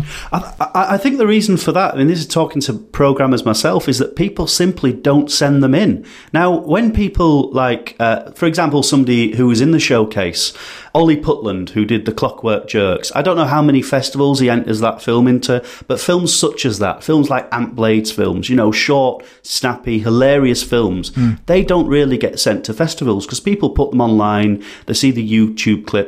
And I'm not saying that it's down to Ant or Ollie, they're only people not doing this, or whether or not they do or do not do this. I'm digging myself a hole here. Let me get out of it. I'm saying that people who create films such as that simply don't send them off to festivals. And I know that some festivals, when they do receive a lot of those, you know, they are funny, they will put them in a program themselves. I know that the Bradford Animation Festival, which is coming up this November, has got it used to do, and it does only when they receive the correct amount of entries. They do a program called Short Shorts. It's generally full of funny short animations. You know, so maybe it's down to the animation community to start pushing this as well as this kind of programmers. Yeah. Because if it's not there, they can't put it on the screen. I mean, but we don't know. I'd hate to think any festival is sat there just throwing, you know, funny films in the bin, thinking that they're going to lose any credibility just because, you know, it's funny or it's entertaining. That being said, as delegates, you get to see the films that didn't get picked. It would take a very, very long time to look through all of them, obviously. Lots and lots get sent in. But just skimming through the first couple of pages, a lot of really, really good films didn't get in. At least 4 or 5 on, like, the first page. I'm like, how could that have not gotten in? These 2 10-minute films could have been way more, like, fitting as opposed to the ponderous 20-minute epic thing that I had to sit through before, you know? Yeah. And like I say, subjective and whatever, but there's subjective and then there's just, like, are you trying to make a point? Yeah. strange business, you know. It's it's a strange business. It's a strange balance, and like you say, it's potluck, I suppose. And I just think that in the greater, I was going to sort of go on a thing about how when something's really good, everyone can get behind it, except it does seem like everyone gets behind an awful lot of crap. I start to feel like Jack Nicholson in Cuckoo's Nest a bit. Like, maybe I am actually crazy. I think the whole culture of festivals is kind of changing a bit. And I think the place it has and or the role it has in the development of people's careers, I think is shifting quite drastically. I think they'll always exist to a lesser extent. As someone who has submitted a string of films over a sort of 4 or so year period, you start to see a lot of them that exist one year just aren't there the next. And some of them are even quite major. It was a surprise for me because you just sort of assume that that's the kind of thing that will get enough council funding to run, and whether it is just that different territories are crueler to the arts than others, I couldn't say, but it seems to be tied in with the rise of, online visibility and that platform for new filmmakers. An example being, there's a film that's an impressive film, I would say. I mean, visually more than anything. It was called Everything I Can See From Here. Do you know the one I mean? Yeah, I think I do. Nice little mix of mediums with the character animation. The layout of the film was entirely with tablets and mobile devices in mind. So it's 9:16 as opposed to 16:9. So you hold your phone up in portrait mode, and that's how you watch it. Right? So when you're watching that film in a festival, it's tiny because they can't, rotate the wall. So you have it's like when you would watch like widescreen movies on an old 4:3 TV, you'd get the big blocks of black, but now you get these much bigger blocks of black on the side, and so you have this like thin strip of movie, going down the middle of the screen, and like that was an example of a film that didn't quite translate. I mean, it still got a good enough reaction, I suppose, but if you were going to show it on a big screen, you'd want to watch it in an environment that would really sort of cater to that, because it's a film developed for a new era. It did look out of place. I mean, just simply because it wasn't in the right format, which in a way would be the true sense of, as we said earlier on, avant-garde. That is, trying something new. Whether or not it works on a screen at a festival, or whether or not it's trying to progress the art form in the kind of the digital world that we live in, I suppose it's a question that we'd sort of look back on as opposed to sort of predict forward. I'm sure other people have done it. I think it will be done again. I think that it would be very good for like 3D viewing, because that shape, there's a way you can watch a film in 3D without 3D glasses, which is I'm not sure how common knowledge this is. There was a sort of trend in like the mid-90s that began with those books, those like Magic Eye books, where you get this sort of like weird wallpaper patterns. Oh god! And you look hard enough, and a 3D image comes out. Yeah. And I could never do them. For some reason, they were terrible at explaining what to do, but it was a very simple thing you had to do, where you either cross your eyes a tiny bit, or you make your eyes go the other direction a tiny bit, and you merge a strip of wallpaper and move it along so it lies on top of the one lying next to it. And so then you have what is essentially the same image but modified slightly, so you get a 3D image that comes out of it. And that's based on the principle of stereoscopic photography, where you have two photos, say, the way they film 3D movies. Two cameras next to each other take the same photograph. Then you look at the two photos next to each other and you cross your eyes to merge the two photos, and it's in 3D. Or you like I say, you make your eyes go wall-eyed a bit, but I've always found it easier to... Some people find it easier to do it cross-eyed, and some people find it easier the other way. But it's hard either way if you have like a movie that's a widescreen movie, because then you've really got to like work your eyes like quite hard to merge the two images, because it's a long image. But if you have it the other way, where the image is now portrait, you could quite comfortably watch a lot of 3D movies, like 3D stereoscopic. And I think it's a feature on YouTube with some videos now, where you can watch it in 3D and you don't need the glasses. Oh, wow. But to do it, they have to squish the image. So I think that would be an amazing thing for like new animations, because people are becoming more and more familiar with the process of creating stereoscopic animation. I think that film, the What I See From Here film, would be a great film in 3D. I'm pretty sure it wasn't animated in 3D, but as an example of a way to combine new techniques, things like that. There's a lot of new things that are going to happen quite soon. And when you think of like all the new things that have happened, and I think a lot of it's down to how dry it's been and how many people have been left to their own devices to come up with new ways of making things inventive and fun in lieu of getting a lot of money to create. So, like, you know, you get a lot of mediocre films that look spectacular.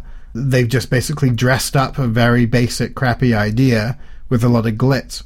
A much more satisfying viewing experience is watching something that's been a little ingenious with its visual execution, but it's not like a big budget thing, and it's not like hugely lavish CGI or anything like that. It's just like, oh, I like that. That's clever. Mm-hmm. There's a line, isn't there? Well, Mikey Please in the Styrofoam. Yes. That's the thing that everyone, I think, really dug, that look. Yeah. There's a line of ingenuity that a film has to cross before it enters that camp, really. Musings on the future of animation and film and all that. Yeah. So, in conclusion, Encounters, another fun one. Looking forward to next year. We should do another screening event as well, Ben. You know, if it went so well, it sounds very good. I will say that there have been discussions with various sort of people locally and not so locally, and I think that it will be something that we'll soldier on with, certainly. The best way to keep updated, of course, is follow us on the Twitter, which I assume you all do if you listen to the podcast, but it's at Squiggly. You know, we'll post any sort of updates, hopefully within the coming months. Knock wood, we'll have another one, if not before the end of the year, which could be a possibility, but certainly sort of early next year. So, yes, watch this space. Excellent. So, Ben, tell me about Chris Shepherd. Chris Shepherd was, he's been around for a good long while, I would say. He's been at the helm of a fair few films that mainly combine live action with animation. But a film that he did that was probably, I guess, the best example that's sort of all animation, he did it with a guy called David Shrigley, who, if you've ever seen a greetings card in the shop and thought to yourself, oh, I think I get that, but I'm not entirely sure, that was probably a David Shrigley card. He's one of those guys who's funny in a very sort of understated, purposefully non-jokey way. He just does a lot of random stuff that can be funny if viewed in the right light, I guess.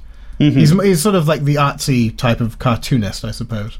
Certainly no like deep satire or sociopolitical barbs in what he does. He's just a guy having fun, from what I can tell. And he made a film with Chris Shepherd called Who I Am and What I Want. So that was a big hit, I think. It's a while ago, though, now, like 2005, I think.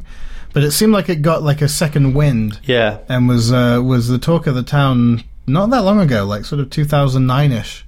For whatever reason, maybe that was when it was on TV, I'm not entirely sure. But it's a funny film, it's a nice little idea. It's a guy who's kind of a hermit, kind of a social outcast, philosophizing in a very random, nonsensical way. But it's sort of, I don't know, it's strangely relatable, strangely endearing. Yeah. And a film that I particularly know Chris Shepherd for, and it goes back to ages ago when I was bright-eyed and bushy-tailed and studying motion graphics. And he did a film called Dad's Dead. I mean, that was a wonderful piece of work. Like, that was... we just watched that so many times. It was part of a DVD, definitely. And I think it was one of those directorial collections or something. It was back in the day where, like, a DVD anthology would get a lot of views because it just had so many really, really good films on it.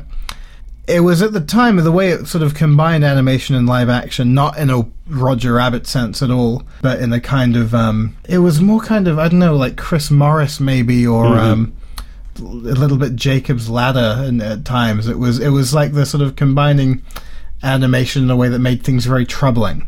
Made things more real in a weird way. It got quite intense toward the end. Yeah. It's a very claustrophobic film, isn't it? It's very kind of you're in there, you're struggling with this character, and you're just as terrified as he'd be as you wander through through this estate, this kind of, you know, gritty estate, and you see the ice cream truck with the characters that are alive on it, and you see the greetings card. It's, oh man, such a wonderful film. Yeah, I'm not sure if I felt like terrified as such, but I get the claustrophobia sense of it. Yeah. Yeah, which is something that's not quite, that I don't think I've seen in another animated film. I've seen variations of claustrophobia and fear being portrayed and things like that, but I've never kind of experienced it. It's very real. He's done TV animation as well. He did some work for Nathan Barley. Something that me and my dad used to love back in the day was the staring competition in Big Train. Did you ever watch that? Oh, yes. Lovely. It was not really animation. It was just two people staring at each other with a boil, and occasionally like something would happen, like one of them would blink or like a streaker would run out. Yeah. But it was, you know, it was nice. It came from nowhere, and it didn't have anyone else who was involved in the show in it. It seemed like it was just sort of this very, and I don't think it was in the second season of Big Train. I felt a little annoyed about that. It was a good bit. He's made a new film.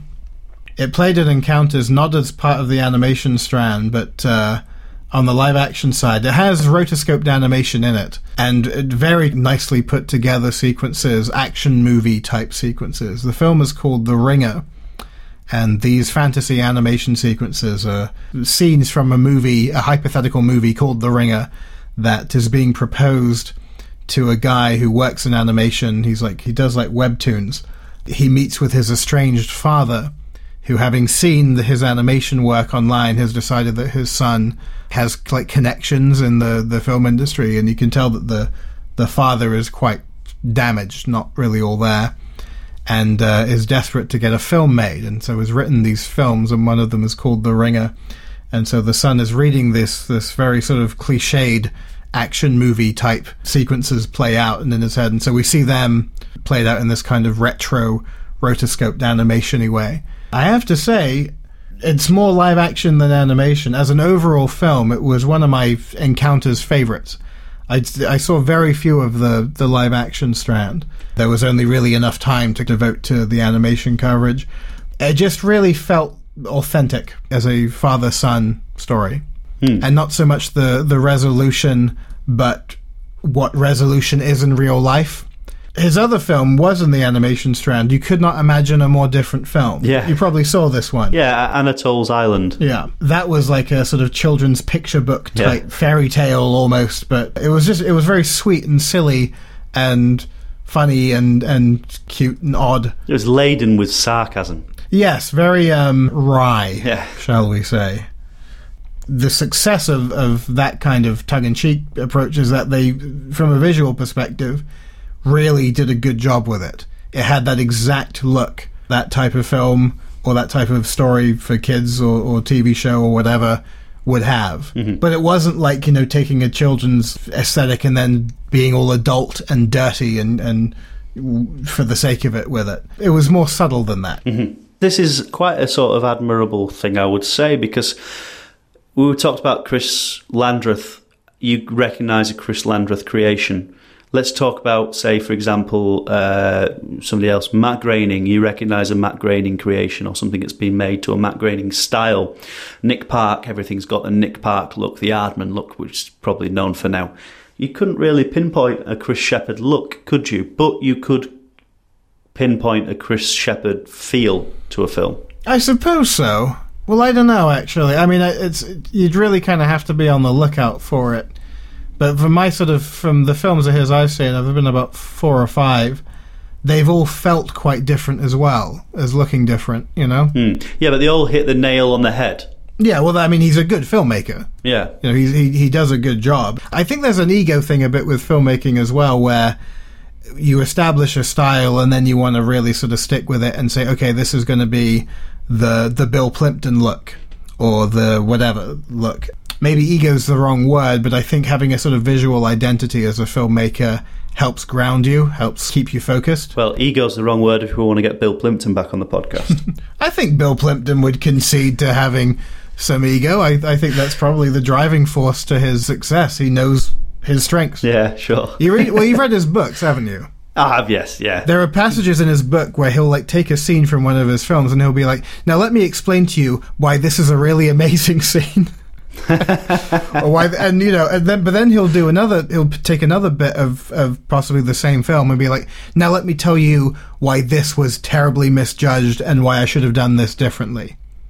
And that's the difference. Like, that's how you know you're dealing with someone who's actually, like, they don't think that, they can do no wrong. They're very aware of that they can do wrong, but they're also aware that they can do right. Yeah. And that takes some ego. They don't believe their own hype. Yeah, well... But they're happy to bask in it a little bit when appropriate. When they know how much work has gone into something, and they can say, this is something I can feel proud of. Whereas, alternatively, you just sort of knock something out and everyone says it's great.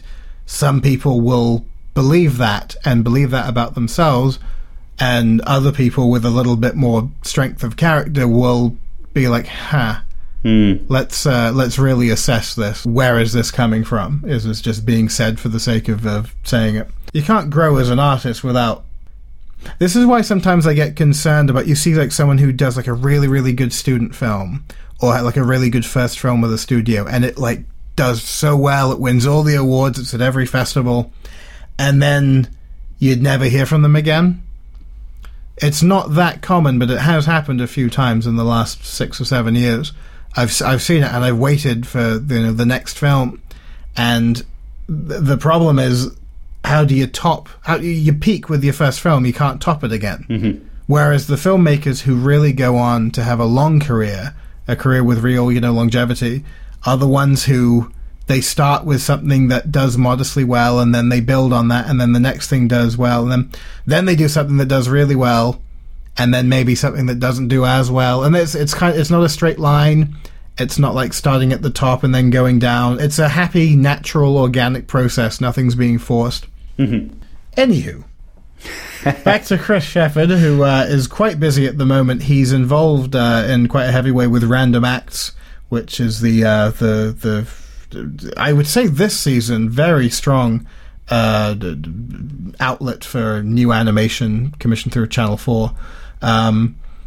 More so than the first year. I think there have been some really, really polished pieces of work. He's working at the moment with 12 Foot 6 and a comedy troupe for Channel 4's Comedy Blaps. It's a comedy troupe called, hang on. The Alternative Comedy Memorial Society. That's the one. Yes, a busy fellow. So why don't we turn it over to him? This is Chris Shepherd chatting with us at this year's Encounters Festival. We have a couple of film screenings at this festival, right? Yeah, I have 2 films on.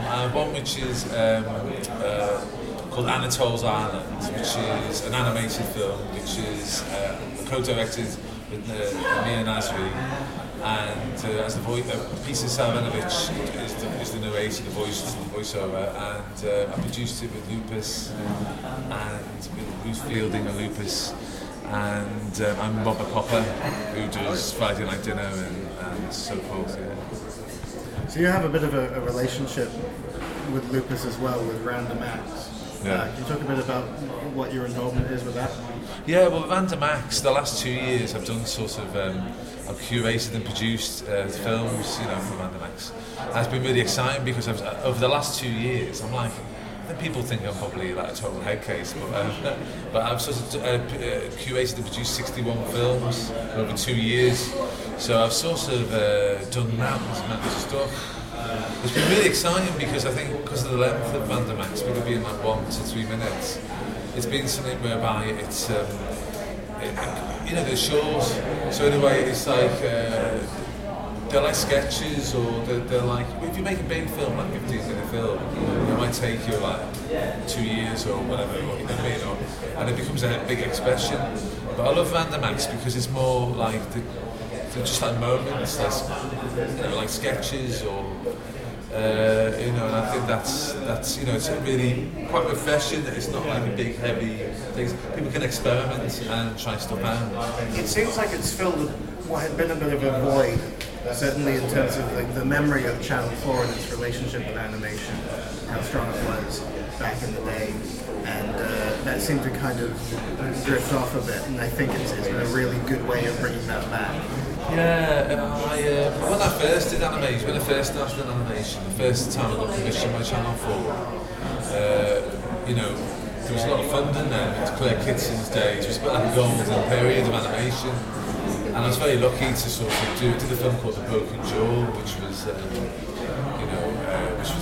great because it was all funded, and I spent a year making it. And the technology was different then, so it took longer to make this, but it was great. But I think in a way, Random Access is sort of going back to that in a way, or just this idea of having the freedom to take risks and to try and make things that are a bit different, and I think that's totally refreshing, isn't it? Because they're like little. What's really exciting, I think now is it's like what I've noticed that people make the films, they go on and do other things like Rick's Wish List, which is great, and he's just done an advert, on the back of it, and I love Gelato Go Home. Have you seen that one? Yeah. Like that's beautiful. I mean, I read that and I went, oh my god, ice cream bands, because I love ice cream bands. I've got one in Dad's Dead, this was the film I did, and I've always been obsessed by ice cream bands. And I read that script and went, oh my god, we're just going to do it, I was so excited, and the end result is, so that gives me real joy looking at this stuff. Because fundamentally, I make films, but I also quite like watching other people's more.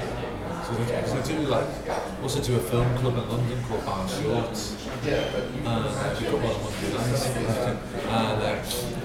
and I enjoy watching other people's films really, instead of it being all about me, because it's much more interesting to see. Well, it's great to see what else is going on and take inspiration or just sort of be entertained. When there's so much out there and you have access to that kind of first-hand access almost to all this influx of new talent that's coming in and new ideas. But that's it. You can disappear into your own bubble, but it is good to always see the next generation of people and what's going on. And we were talking about technology. I remember I was doing some teaching at Kingston, and the students there were all like just shooting stuff, just getting small cameras, 7Ds, 5Ds, just shooting stuff. And I felt so inspired by it. And then I shot this a film called Grace Petrie Rise for Channel 4, and I shot that, and I just did it with a little camera. And I think in a way, you've got to be open-minded to what's going on, because the world has changed a lot, since it started in animation. You were involved in the animated schemes a couple of times. Yeah, I got commissioned by them, yeah. Does that still exist in any form at this point? Yeah, it's animated projects now. It used to be Dick Arnold. But I really miss Dick Arnold. He was a good friend. And last time I saw him before he died was here, actually, in 2007. And, once again, he was a real maverick, wasn't he? And a great man. And I sort of...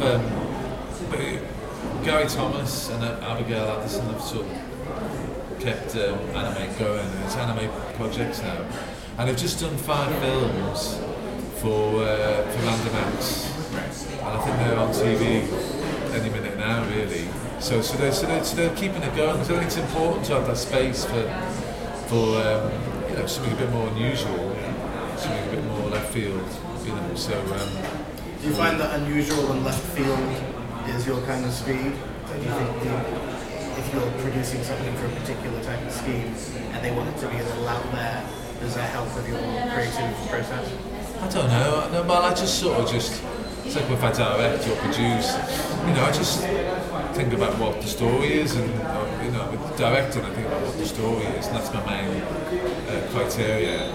I don't really think about it being left field, and it's the same with producing. When I'm producing and working with people, I just look at what they want to do and look about, and then help them try to achieve it. So sometimes it can be quite. I don't know. That's one for the audience of being left field, isn't it? I mean, you just tell the story, and then it's up to them, isn't it? First film I saw of yours knowingly was Dad's Dead back in the day. I guess maybe about 10 years ago. Yeah. And I remember that being huge at the time. It was, yeah. It was mad. And that was quite it had been done before, that fusion of live action and animation, but not to the degree of there was something about seeing it in that film, the way it kind of really contributed to the atmosphere and really sort of contributed to the story and the humor as well. At that time, you'd have a better take on it. What was the sort of attitude, I guess, toward like mixing live action and animation for storytelling purposes? I suppose in a way I'd gone to art college and I was very aware in my mind that a lot of the films were very like middle class, like they'd be like sort of like, and I don't want to diss the other films, other people's films, because a lot of the films were about princesses or in towers getting rescued by princes, or it'd be like, like a blobby man crossing the desert with a dragon and rock behind him, or they'd be very poetic and big and I suppose everyman scenarios.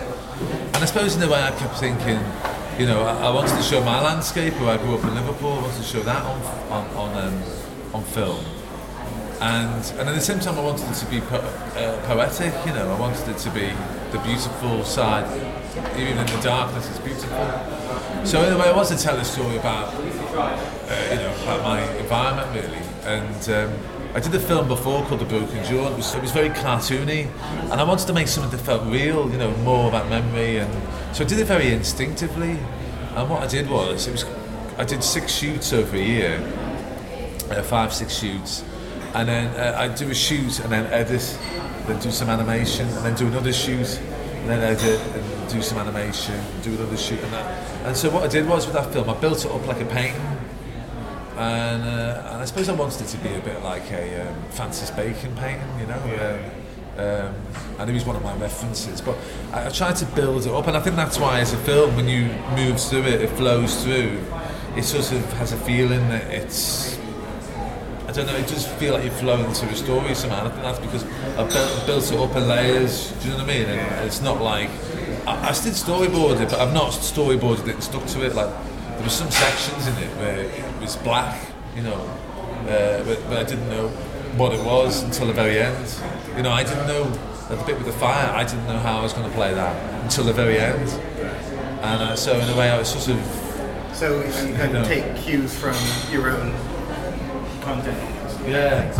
Look to yourself to see how you further it. Yeah. But it was just built up like that, and then it was a lot of the footage. I shot some of the footage like 3 years before I did the film in an old tower block, and and I comped the characters into that, and it was quite a long time ago now, but I sort of it was a good thing to do, I think, because I did it in that way, like the painting. It wasn't like storyboarded, and it's like all the films I've done. Each one has had a completely different sort of process from the next. That one was quite different from all the others. Because you don't normally get the chance to do that, do you? No, I guess especially in film, and people will want to see what a representation of the end product at the very early stage. So to have that kind of freedom to sort of play with it, like writing a book or a painting, like you say. I always had the voice though. I always had that voice with Ian, and that was like the backbone of it. So I always had that as the backbone. So I could always sort of, I could experiment, but that would always bring me back to the story.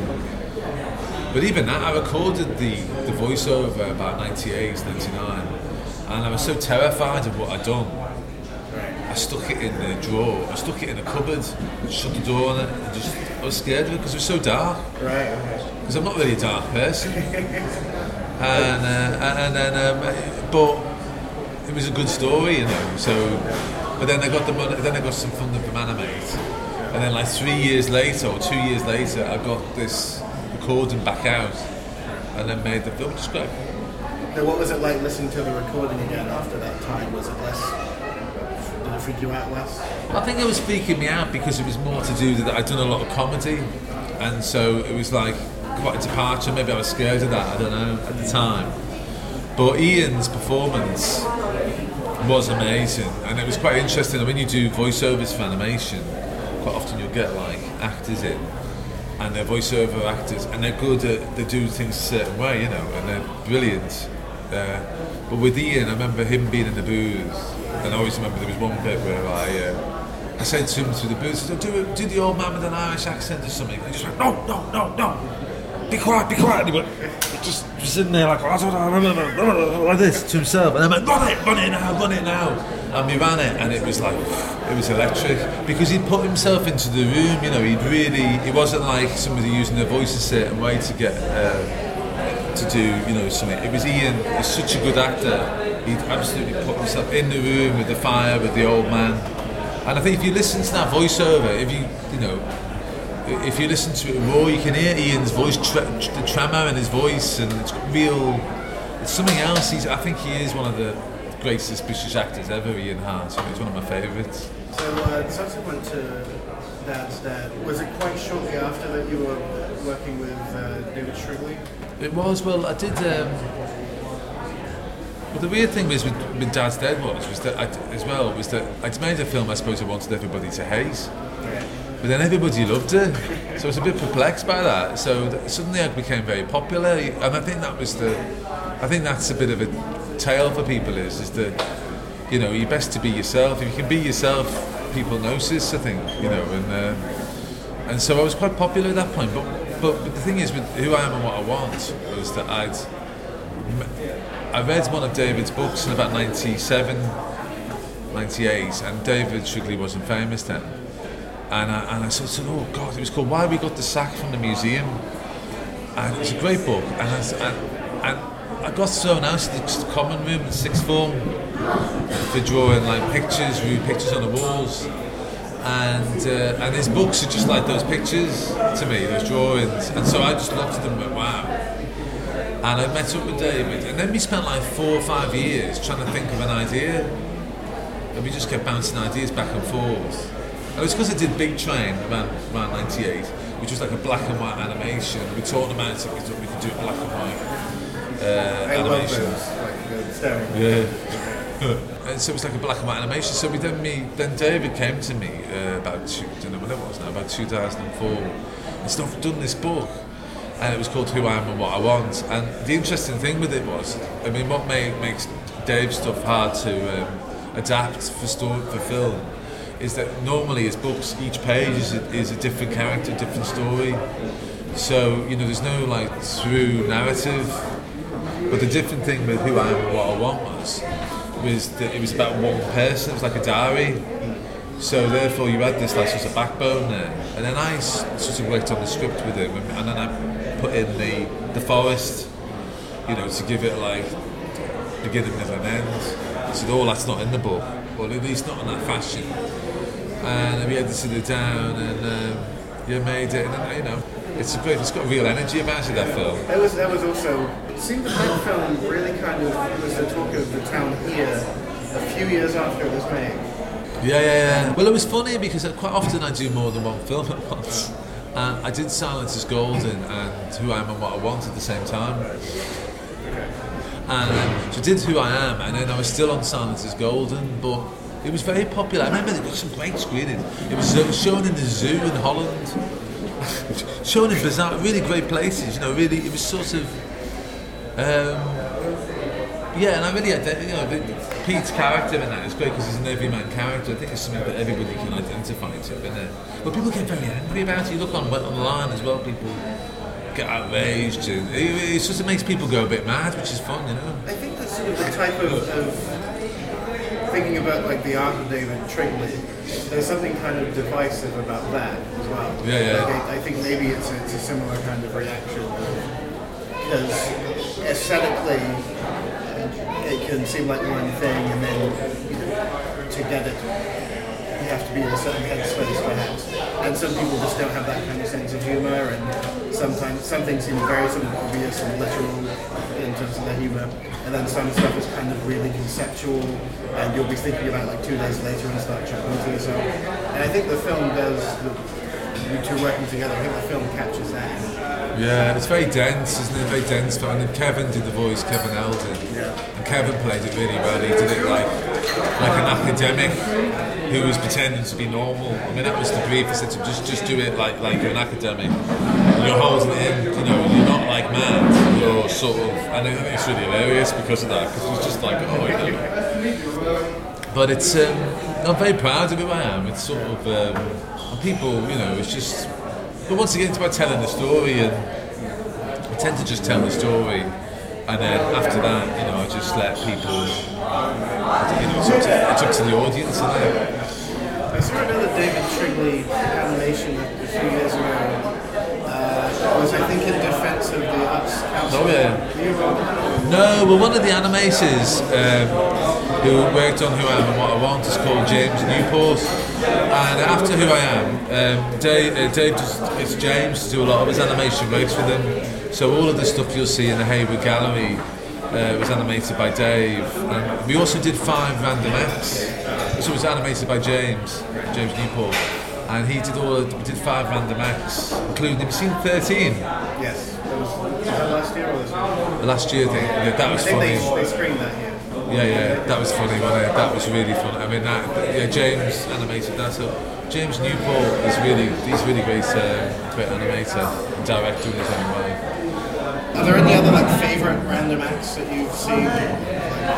Particular new animators that have pulled you around? Oh, it's hard to pick favourites. I shouldn't really, but they're all great. You know, I mean, but I love Griff's film. That's a great film. I love, you know, and I think Jock and Alistair's Gelato Go Home is beautiful. I think what's Rebecca Manley's I really like with the puppets. It's Good Table Manners. I think that was on last week, I think. Let me think. There's so many, isn't there? What really? I mean, you know, I really love Phoebe Halstead and Angie Phillips's Derek and His Shells. Have you seen that one? A documentary about a man who lives in a caravan and collects shells. That's absolutely lovely. It's really, really nice. So do you think it's going to go for a third year?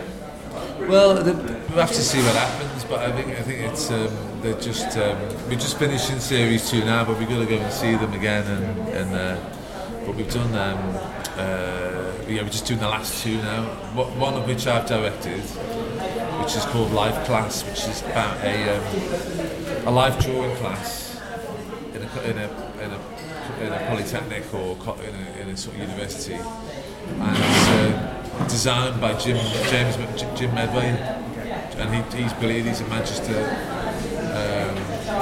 illustrator. Stuff's amazing. And then 12 foot 6 have done one with Bastard Bunny. Do you know Bastard Bunny? It's a cartoon strip, and they're the last 2. So They'll be on early next year or under this year? well, we're going to deliver them next week, so I reckon it'll be on next month or very soon. So you know, they'll be on. Normally they get transmitted quite quick. There's one outstanding film that's not being transmitted because Channel 4's saving it for Halloween. Oh, is that Robert? Robert Morgan's Invocation. Have you seen that? Lovely stuff. That's amazing. It's really. I can't wait for people to see that. I mean, I used to teach in Farnham for a bit, for 1 term I went in, and Robert was there as a student, and he did the man in the lower left-hand corner with the picture, and that was that, you know. And even then, I remember him buying maggots, and he's going to put them on the bed and all this, and then I produced. But I was the producer for the Momia Scheme for 6 years as well, and I developed the Cat with Hands. Okay. So, and that was funny. I met this taxidermist, and he got he cast all children's hands and put them on a cat's body, and that was crazy, but great. I mean, that was always, you could always see that was going to be a classic, you know, even. Your new film, which is playing quite shortly, The Ringer, I watched it yesterday. It's really, really nice. It's again live action with animation. Well, it's a funny film because it's sort of. When I was a kid, my dad ran off, and I never met my dad till I was 38. And anyway, it's sort of it's inspired from that event. I mean, it's not a portrayal of it's not reality. It's not you know it is fiction. But I like to say to the audience that you know there's elements of it that are real, elements that are not. It is fiction, but I mean, it's up to the audience to try and figure out what it's all about. But it's because I've only just finished it. I've never seen it with an audience. It's the first time I've ever seen it with an audience. So it's hard to know what I don't quite know what to say about it in a way. It's sort of I suppose in a way it's about reconciliation, isn't it? Trying to reconcile, get close to the father you've never met. It's about reconciliation, but it's also in my mind it's sort of a bit about dreams as well, because I think it's almost about the dream of wanting to go to Hollywood, the dream of wanting to make a big feature film, and holding on to that in a very tenuous way. Yeah. And the rationalization that father's done about what his son could do to the further of his career. Yeah, but it's just that thing. He just wants to communicate with him. It's, and I suppose as well as I get older and do, I sort of find my films they're not as harsh. I mean, it's a different sort of story from Dad's Dead, say, or Silence is Golden. I suppose in a way I didn't want anybody to be. I tend to do that in my films as well. I don't want anybody to be good or bad. I mean, all the characters have their merits, don't they? The son's just as much of a, he's messed things up, isn't he, himself? Along, same as the dad has. So they're just trying to communicate to each other, aren't they? Really. The animated rotoscope sequences, really, really nice sort of, I guess, pastiche or homage, I guess, to this very specific type of rock flick gangster heist type film. Is that a genre you're a fan of? Well, I suppose in a way it was like ironic.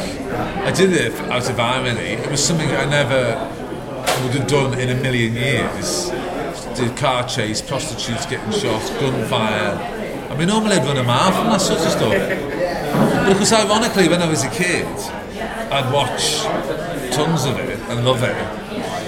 And in the process of doing the film, I sort of thought, well, it's quite fun making cars blow up. It's quite good. It's actually, I'm quite into this, shooting people in the head. Then I can see why they all do it now, because it's quite fun. And it's funny, because it is ironic. It is sort of ironic because it's sort of a bit of a naff story, isn't it? The feature, the parallel story. But it was inspired as well by 70s film posters. Yeah. So I sort of got some old posters and started to really look at them. But then once again, when you make a film, you care about all the characters.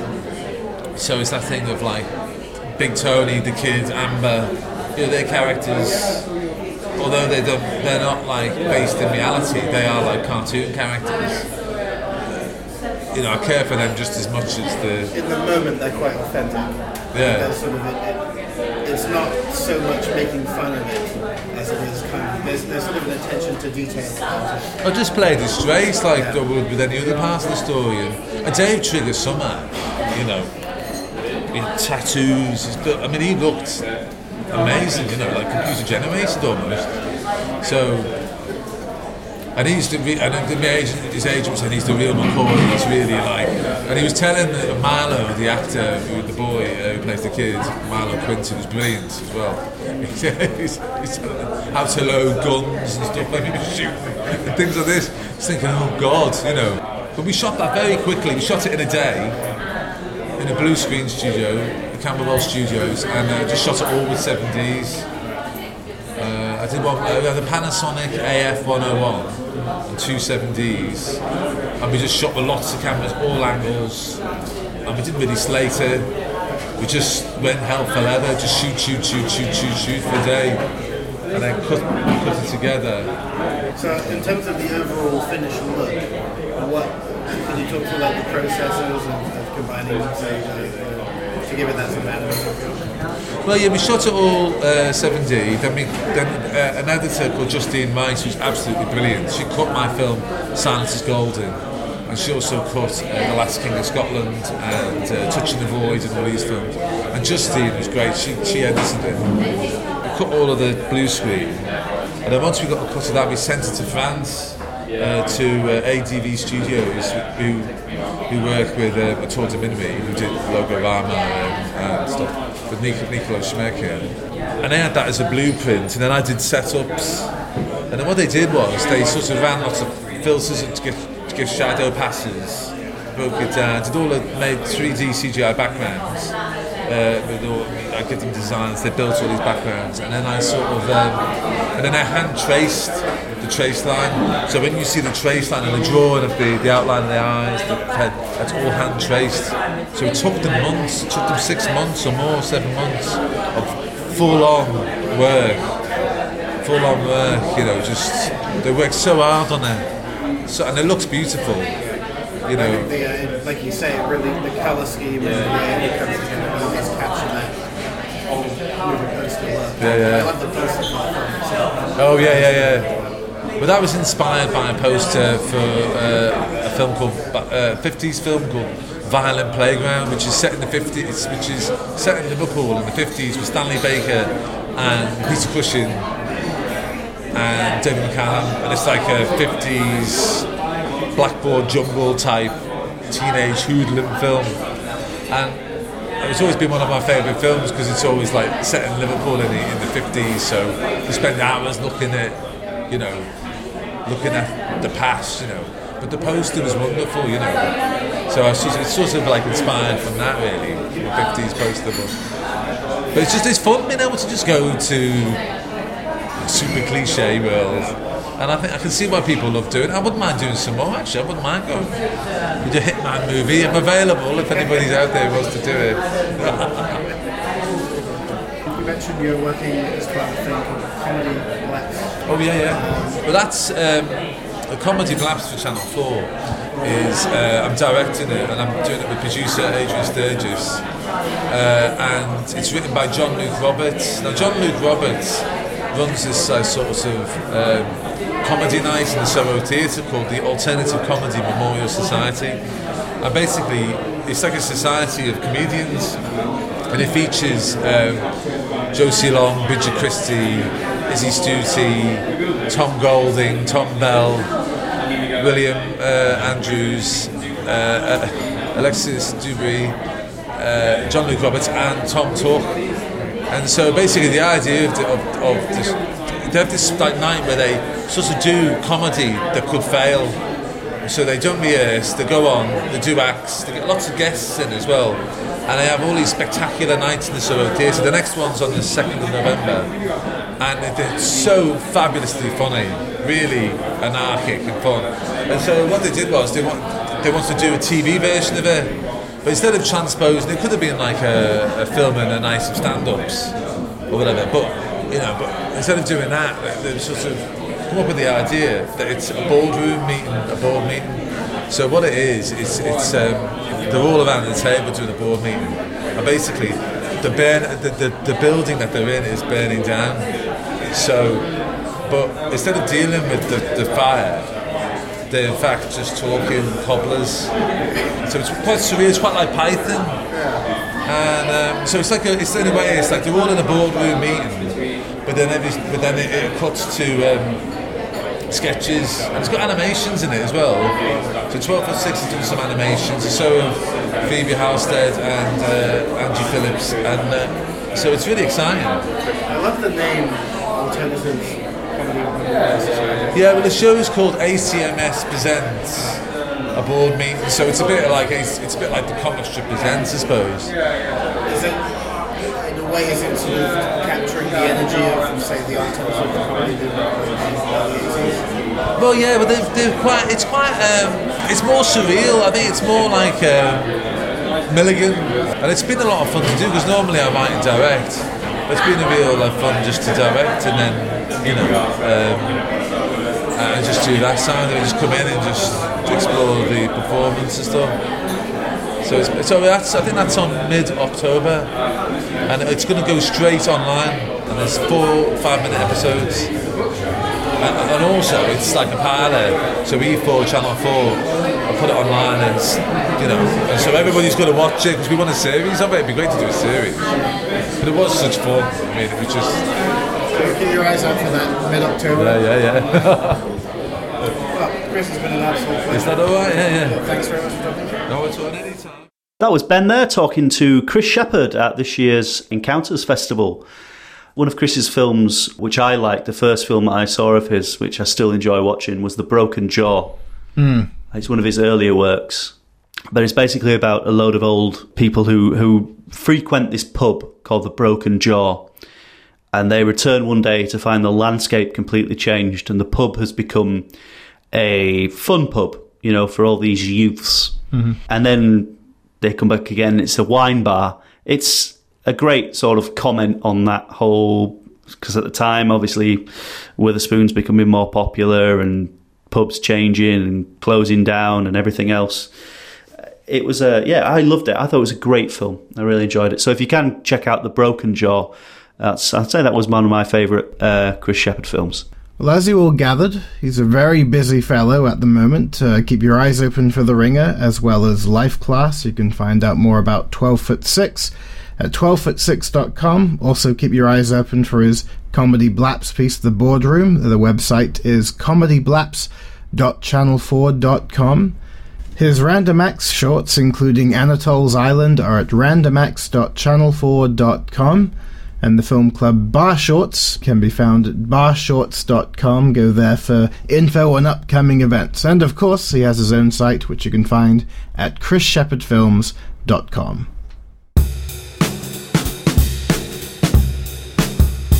Try and hold yourselves together, folks, because we've reached the end once more. Thanks to this episode's special guests, Chris Landreth, director of Subconscious Password. Again, check him out at chrislandreth.com and definitely have a look around nfb.ca for the fine work they do. Also, thank you to Chris Shepherd, as well as the sites we previously listed. You can get the latest on his work via Tumblr at chrisshepardfilms.tumblr.com, and you can also follow him on Twitter at Chris__Shepherd. Double underscores, folks. Also, thanks to Christine Noel and Nadine Vio at the NFB, as well as Kieran Argo and Jude Lister at Encounters. You can read our coverage for this year's Encounters, as well as all our latest news, features, interviews, and the like at squiggly.com. The Squiggly Podcast is produced and edited by Ben Mitchell. It's presented by myself, Steve Henderson, and Ben Mitchell. You can follow us on Twitter at Squiggly. You can follow Ben on Twitter at BenLMitchell. You can follow me on Twitter at Mr_S_Henderson. If you like this podcast, please share it, tell your friends, tweet it, Facebook it, however the kids like to spread the word these days. If you go to the main podcast page up on squiggly.com, you can also subscribe on iTunes. Then you won't miss a one. Hopefully we'll be back with another episode early November. Until then, stop slacking off, get some work done. Ciao.